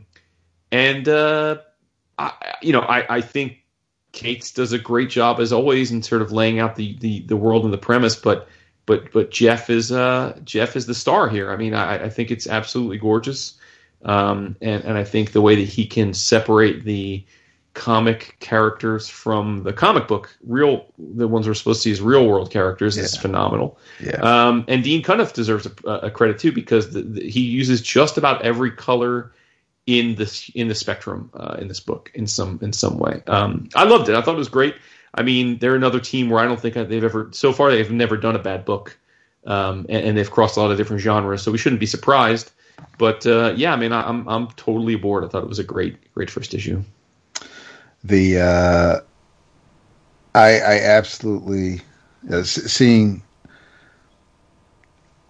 the Mori pattern. That's one of those things where I just, because we were reading comics before the Ultraverse and Marvel buying them for their digital coloring, and the people like Dave Stewart and Laura Martin, before they kind of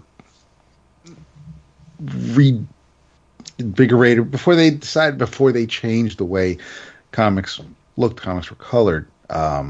this was the pattern that was in the books that I was reading. So there's a emotional or sentimental attachment to seeing characters look like that. Not maybe to this level, because it is quite apparent, because it's meant to differentiate between worlds, and it's not as subtle as you see it in old comic books, but the art is absolutely phenomenal. I mean, as much as it's God Country's the barometer for me. It's especially with even Donnie's written work. It's like yeah, no, Thanos is cool, and yeah, I dug your Guardians, but it's God Country's what I tend to compare anything that Donnie's, even Thor. It's like that's what I'm comparing to.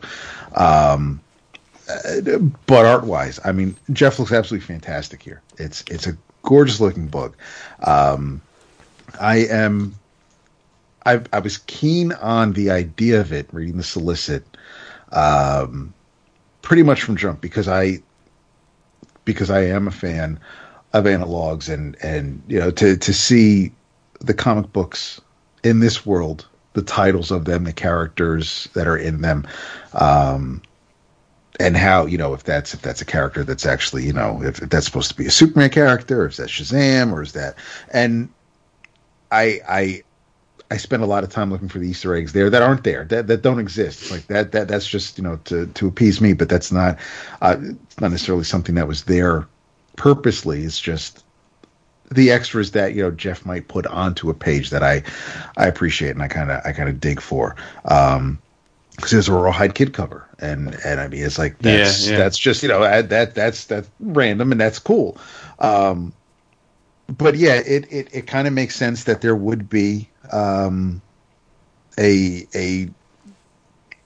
religious movement against these beings, and of course they would be painted as the bad guys, and there's a simple billboard that says "God hates masks," which would probably be in place, not out of place in as you're driving through Virginia. Because I'm sure it was well timed. Yeah, it's like as whenever we would drive south to see Dad, and we would drive through Virginia. I mean, the billboards there, whether they're about the Bible or anti-abortion, it's just it's your audience, I guess. It's like that's what the people are there for. But the URL here. lowbaptistministry.com. If you actually do go to that website, because it's right there on the billboard, you get to basically you get to Donnie's site, where you can buy crossover apparel or is that right? Yeah, so it's an actual, he basically bought the domain and taking advantage of it, just like if you go to loser.com now and what you see, but you It's a, I mean, yeah, I love the fact that, I mean, and right from the beginning, because right from the cover, like there's nothing but ellipses throughout the entire thing, because the crossover logo's got the ellipsis in it, and then, and it's, not that I need any t-shirts, but I absolutely would get the ellipsis t-shirt that he's selling on the website. But I mean, I was digging the setup, because Elle is the one narrating the story, but it's not just her story as she's explaining it. And it was a great setup for a first issue. I can't wait to see where we're going from here. And I'm along for the ride. It's really something that it's neat. I mean, I don't know if it's what I had in mind when I read the solicit. Which is cool. I have no problem with that. I might have thought it might be whether or not, like if heroes existed in the real world, and it was more of it was almost like it was Astro City, where, hey, there's Samaritan, or people just interacting with normal folk. But no, they made an event out of this, and that's fitting with Donnie's style of writing and the characters, the stories he's told in the past. There's not a whole lot, I would say, is subtle when it comes to the stories Donnie's telling. They're going to be loud. They're going to have larger than life characters, and this series starts off with a bang. So it's really it's a really solid first issue. I'm really happy with it. Here. Oh, Vince is still searching for images. No, I mean, what do you? You're just finished. I'm not going to read it until it's done. I can respect that. Yeah, no doubt. Looks great though. Wonderful visuals. Yeah. The religious angle infuriates me, but it's meant to though. I know. Like it's not told in a Yeah, I get it. Yeah. Yep. I think I need to go back and watch Red State again, Kevin Smith's joint. Why? Because I remember really enjoying it when it came out because it was so shockingly surprising that Kevin Smith could make a movie like that. Right. And now with where we are today, I think it would be like top 5 horror movies of all time. Okay. Right? Because it's a lot more real than it seemed when I first watched it. Yeah, I need to shun the real. The real is too much. I know. Yeah. It's a bit the real makes me want to get the killdozer out and just go running people over. So yeah. Quick shout out. I'm not going to review it. I just want to say because it's kind of book where if I don't mention it now, I'll probably never will. But I happen to read the first 3 issues of former guest of the show, Kelly Thompson and Elena Casagrande's Black Widow. And Black Widow is one of those characters where Marvel every year or two puts out a new series, and admittedly, they put out a new series every year or two because it doesn't sell well enough to keep it going. And I suspect that the book was tied initially to be launched when the movie came out, so it would have a big push. And obviously with COVID, that didn't happen. But first of all, I just want to say it's great. It's one of those B or C list books at Marvel or DC where you may need a push, whether it's worth your time. And by all means, you can, if you're a Marvel Comics or a Comixology Unlimited subscriber, just wait for it to come out there if you don't feel like putting down the shekels. But definitely one of those things you just file away as something to read. It's a lot of fun. Elena Casagrande has never looked better, and I've always been a fan of her work. But I thought that she's just breathtaking line work in these issues, and it's cool because Arcade's in it. I mean, how can you go wrong? Fucking Arcade's in it, right? I mean, basically, it's Natasha has been brainwashed into thinking she's a stay-at-home mom with a kid, and Arcade's running the show. It's wacky. I'm not even sure where we're going with it yet 'cause we're only halfway through the arc, but I thought it was great, action-packed. Casagrande does a great job. All the usual suspects are in the book. You got Hawkeye. You got Yelena, aka the other Black Widow. Red Guardian's in it. Arcade, Viper. It's dope. I like it a lot. Looks great. Is the new Taskmaster in it? No, Taskmaster's not, at least not yet. And I haven't. Taskmaster #1 came out. I haven't read it yet, though. That's the next thing I'm going to read, actually. Ooh, does he have the new look? No. It might not be the new fucking look. The cover's the old look. Oh, hold on. I'm going to go check. Hold on. Oh, I'm going to be so disappointed if it's the new look. Damn. I'm be salty now. Teasing. I don't think it is. Oh, shit. I hope not. I'm just fucking with you. No, you might, but it could be tie into the movie. I didn't think about that. He could have the Killmonger tattoos now, yeah. Oh, damn. I hope it isn't. Hold on. Someone else carry on. So what is Taskmaster in? He's in Black Widow. He's the villain in Black Widow. Oh. The film. Wearing a funky-looking motorcycle helmet and shit. Yeah, well, you know how they do. They fucks with the villains in these movies. I don't know why. Like Crossbones. Red Guardian's in it, too. Yeah, with the gut. With the homeboy from Stranger Things. Yeah, David Harbour. Yep, Hellboy. Yes. Oh, well, I don't know if he really wants to be known for that, but yeah. Oof. It was such a mess. Oh, my God, that was a colossal mess of a movie. Yeah, you could tell the big Hellboy fans when they're just like, oh, yeah, it wasn't great, but, I didn't hate it. Seriously? The movie's a travesty on, like, all levels. It's really bad. Yeah. Dude, here's how you know it's bad. I have an 11-year-old son, and he was like, what? He was like, this doesn't make any sense. And I'm like, I know, buddy. I know. Yeah. It really doesn't. Welcome to Hollywood. It's the way things are done. But if anything, maybe it was good because in its own way, it makes the Ron Perlman movies seem that much better. Yeah, it's true. Well, they're not. the Perlman movies aren't bad per se. I mean, I don't think they were beloved. No, especially the second one. But the first one was. Yeah, but I think, but now that you've seen what's to come, it's like, Right. oh, can we get some more of the Perlman ones? Or? Yeah, where's that one at? Yeah. Well, at least the director was capable with Perlman. Yeah. Yes. That's facts. Yeah. Yeah. Mm-hmm.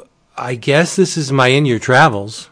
Oh. Jeez, okay. Well, I mean, we don't have to, but I don't know how much how much you want to speak on this. But Is it? what? The Omnibus. Oh, Yeah, I finished my first. Well, I'm 50 pages away from finishing my first omnibus. I have never finished an omnibus. Wow. It just happens. Yep. You get maybe halfway into it, and it's like, oh damn, I have to read this other thing, or look at this shiny, and you get distracted and pulled away from it. But I'm almost done. I'm almost finished, and it feels good to finish an omnibus. It's the Scott Snyder, Greg Capullo Batman Volume 1, which I did not read to its conclusion back in the day. I just read up to The Labyrinth, which is Court of Owls. yeah. And I enjoyed that. I thought Court of Owls was very well done, but unlike the Sam Keith scratch, this is a very believable Batman to me. I think Schneider's got the voice down, partly because he created a lot of it himself. But I think for me, the high point so far is Zero Year, specifically Secret City. The whole Red Hood gang arc, I thought that was brilliant. Because it not only sets up Batman's first year, it sets up Batman's archenemy. Right? Ooh, hush. No, the Joker. Big. But the surprising thing is there's a lot of Riddler in this series. A ton of Riddler. Yeah, and I mean, Riddler's definitely between, and then Tom obviously used the Riddler in the Joker Riddler War, and Riddler's been heavily featured over the last decade. Rightfully so. But if you look at the genesis of the rogues, the Batman rogues, I think the way Schneider delineated it, I think Penguin came first. Because Penguin is an established mob boss in Gotham year zero.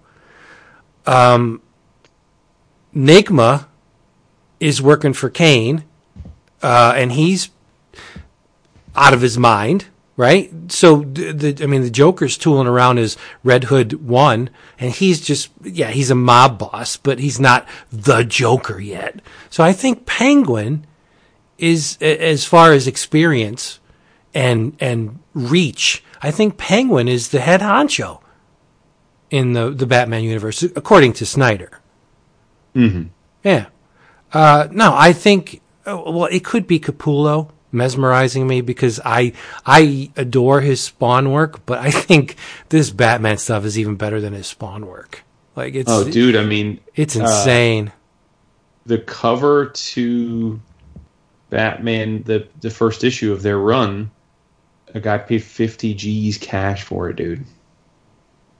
And I know, I mean, we live in a world now where stuff goes for like $1 million, but not stuff that's brand new. I mean, that was at the time was a jaw-dropping price. I mean, Capullo is absolutely stacking up when it comes to selling that art. Well, and rightly so, and who would have thought that Capullo getting pulled out of the shadows, because he had really done very much before, I mean, at least high-profile stuff, before Schneider said, hey, you want to team up?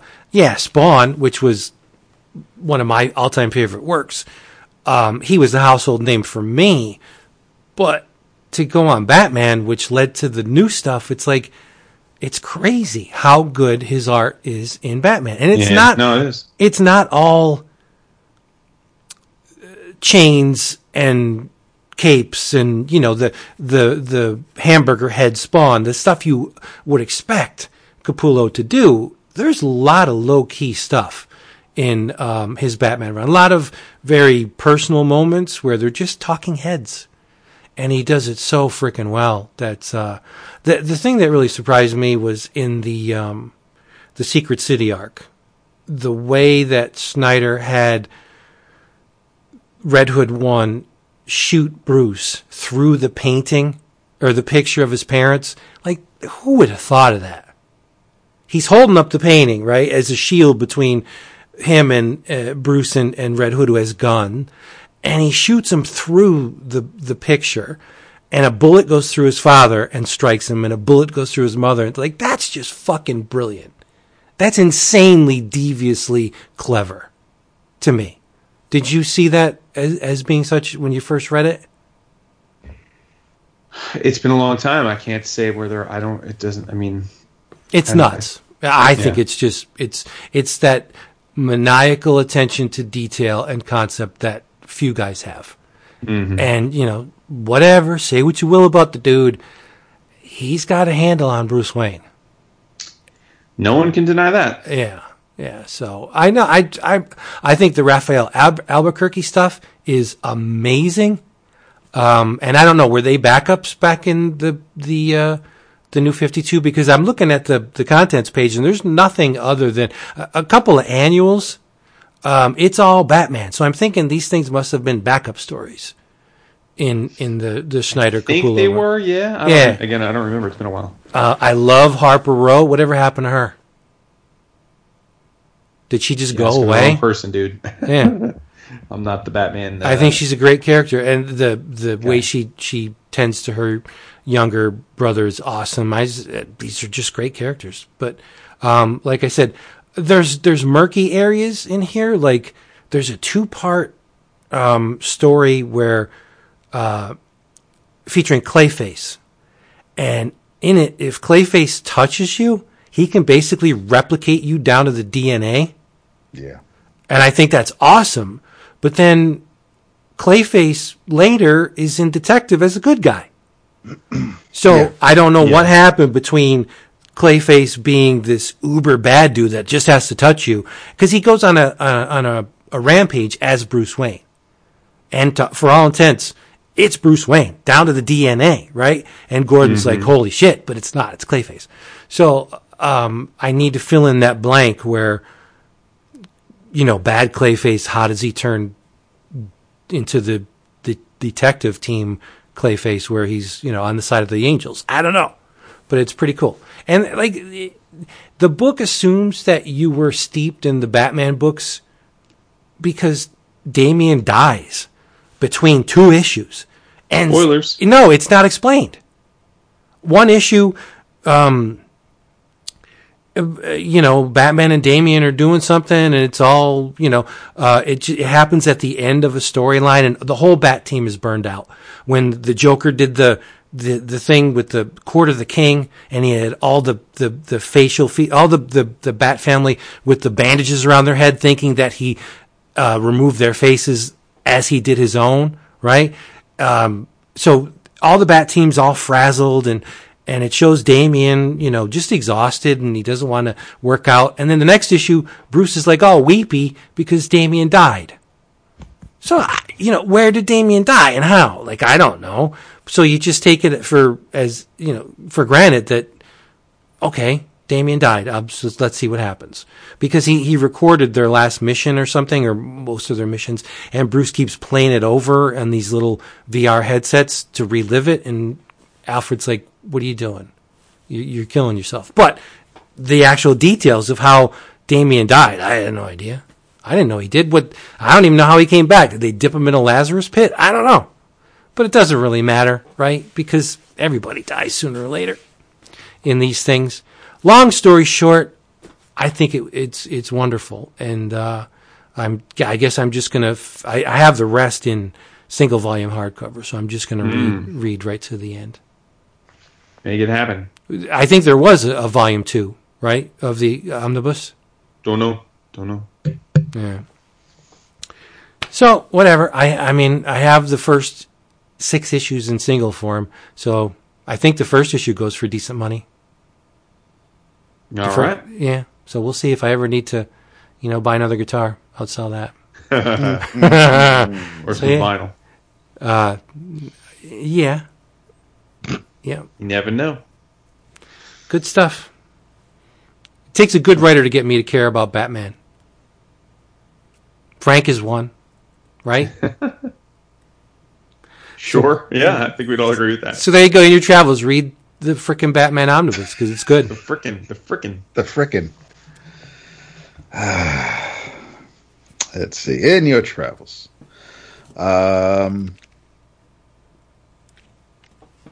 This is the first issue of a 6-issue miniseries from Boom Studios. Script by Clay McLeod Chapman. Art by Jacob Rebelka. Created by Lee Krieger, Joseph Oxford, and Arash Amal. It is Origins, and it looks absolutely amazing. It is one of the prettiest books I've seen, and the art style reminds me of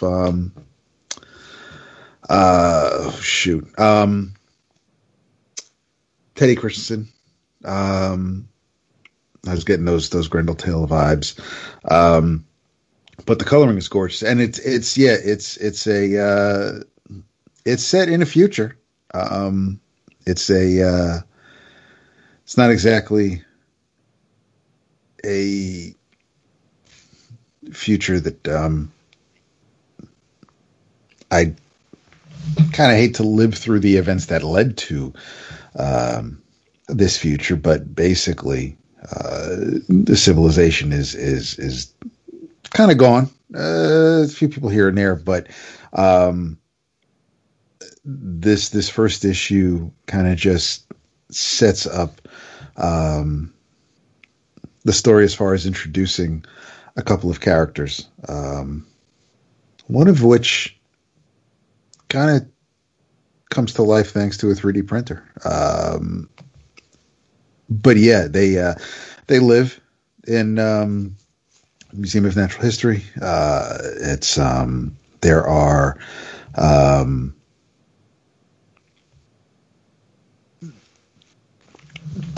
there are characters who are trying to move forward to basically the mother figure is trying to keep them safe until the time comes when action is needed. And David, the child, is older now and has decided that he's going to deal with the network that's in place. I'm being intentionally vague because I kind of want other people to dive in and experience this first issue.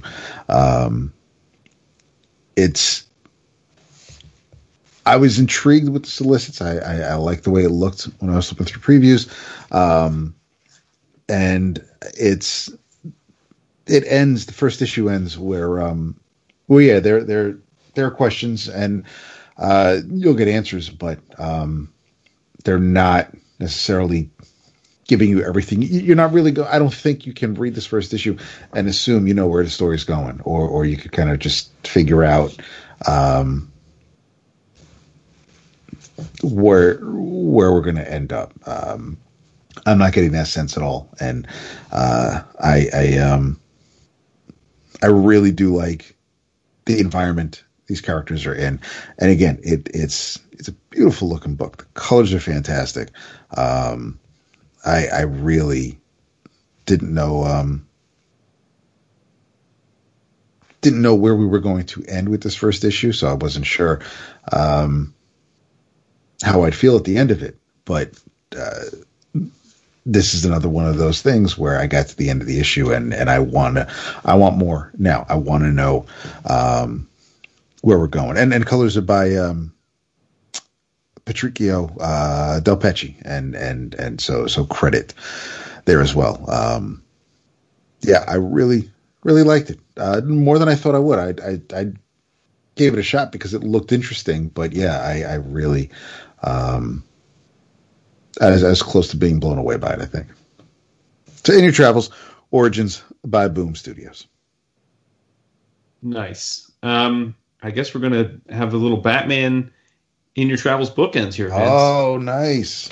Yeah, because In Your Travels, I want to mention Batman Curse of the White Knight, which was an 8-issue miniseries.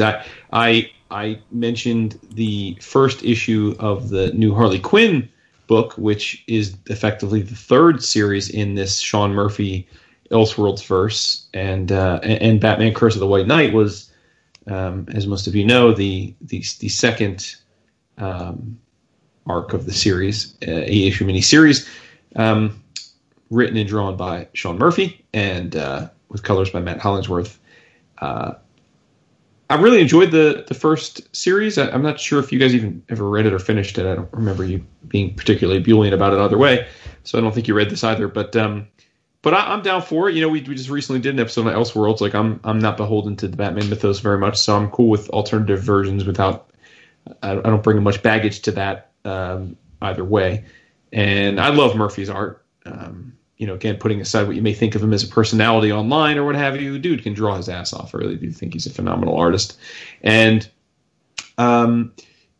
this takes place shortly after the first series, and basically, for those that don't remember the first series, Joker is a man named Jack Napier. Yes, the same name from the Tim Burton film. And Jack is basically a split personality. He takes medicine to become sane again, and becomes somewhat of the White Knight of Gotham, and actually uses that to shine a mirror on how destructive Batman is to the city. And that all plays out in the first series. And now in this series, it takes place where now, unfortunately, Napier has succumbed to being the Joker again, and Batman is dealing with that. But then subsequent to that, we get a new character enters the mix by the name of Jean-Paul Valley. Yes, all you Asbat fans, this is Sean Murphy's take on Azrael. And it's a pretty cool take, because Azrael is basically, Jean-Paul Valley in this is a war veteran who has PTSD, and he is dying. He has cancer, and he is effectively very vulnerable as a result of all this, and he is enticed to become effectively the leader, or at least the field general, of this religious cult. But there's more to it than that. There's a big reveal as it relates to Jean-Paul Valley and his family's history and his lineage relative to the Waynes, and who has the rightful hold on Gotham City, let's say. I'm trying to be vague, but I think it all culminates in a very cool, jaw-dropping, I didn't see that coming reveal. And then from there, Bruce deals with Valley in a way that the Batman of the main DC universe would never, and then unmasks and lets the world know that he's the Joker. That he's Bruce Wayne, and he's not just unmasking for the sake of that, but he has come to terms with the fact that the Batman has become much more than he ever intended, and for the worse. It's actually doing damage to Gotham now, and so he disavows himself of being Batman and dissolves, or pledges to dissolve, all of his billions upon billions of wealth to donate to this charitable organization that's been started to rebuild Gotham after these crime wars. And it ends with Bruce in jail. And I know that sounds like, wow, you're spoiling the book, but I mentioned when I was reviewing the first issue of the Harley book that she's visiting Bruce in jail, and I said, well, I guess that must have happened in the last arc somewhere. So I'd already spoiled it, so I guess that's why I didn't mind spoiling it here. But yeah, I mean, I thought it was great. I read it in the collected form in one sitting. Looks great. I think this may be blasphemy to some of you 90s kids, but I thought Sean's take on Azrael was infinitely more nuanced and interesting than the Asbats of the main DC Universe fame. Yeah, it definitely worked for me. And I just think it's a nice little pocket universe where he gets to do his own thing, and I think he's done a great job with it. And I highly recommend it. It's a beautiful hardcover version that you can get on the cheapness at In-Stock Trades. And so Batman: Curse of the White Knight, Sean Murphy. I haven't read any of them yet. Yeah, I know you might not like them. I don't know. I mean, they look great. They look amazing. Yeah, it's kind of hard to go wrong with the Azrael costume. I mean, it's visually very commanding. So I don't know. I'm waiting maybe for them to do a 3-in-1 somewhere down the line. Yeah, they probably. I mean, all along he said he had 3 volumes in mind. Now, as we talked about with the first issue, in this last one, he's not. He's co-writing it with his wife, which I didn't realize was his wife until Dad pointed it out, and it's being drawn by Matteo Scalera. So right. I don't know if this is the. I know it was discussed when he announced he was going to do a follow-up after the success of the first volume. He said he had 3 volumes in mind.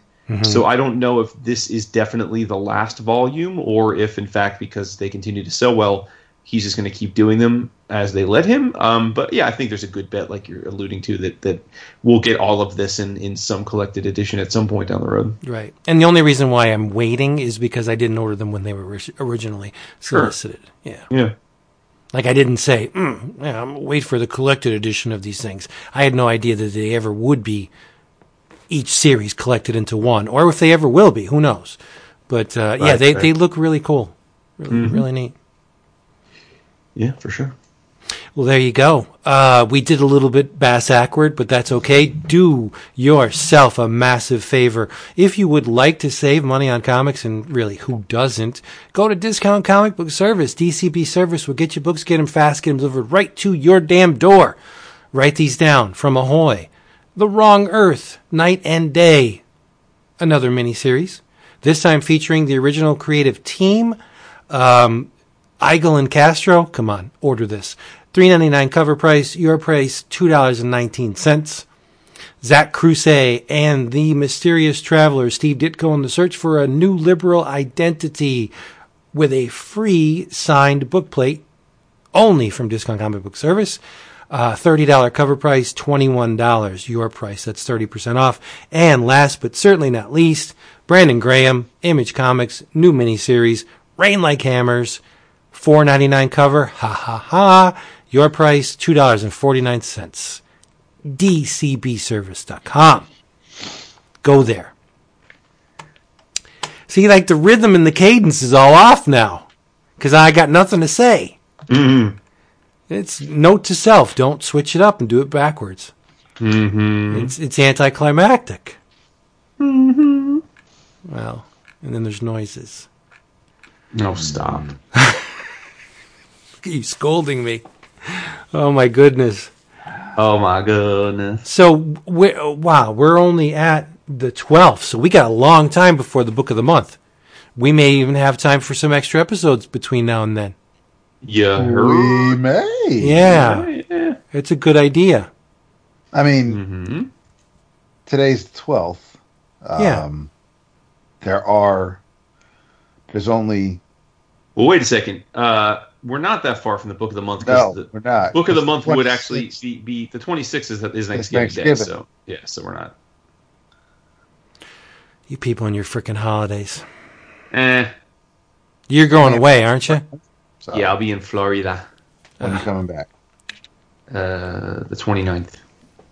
Yeah, so that's Sunday night when I work. And we could maybe do it Monday the 30th for the book of the month. But I mean, yeah, we have. Oh, we could do that. Yeah, I mean, I'll be home. I think my lovely wife is staying in Florida to take care of some business with about her mom's estate a couple days after. But I'm coming home with the boys so they can go back to school. So yeah, I could probably do the Monday. We got time to figure that out. Yep. But rest assured, we will have extra content for you thanks to the patrons. Patreon.com/11 o'clock comics. They raise us up every month, and y'all benefit from their generosity. So if you want to check out what that whole thing's about, patreon.com/11 o'clock comics. In the meantime, go eat something good, hug your family, wear a mask, be safe, and Yeah, and say goodnight.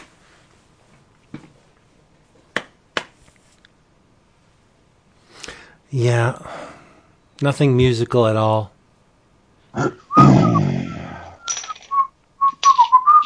Nah, David. Oh, damn. Right? Needs Shut to you down like be that. music.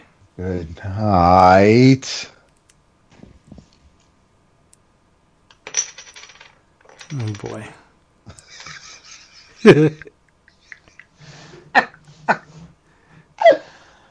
Oh, good Lord. I don't know. I think you're a little off on this one, buddy. No. Yeah, I think you were a little laggy. No. Yeah. Well, that was Yeah. done.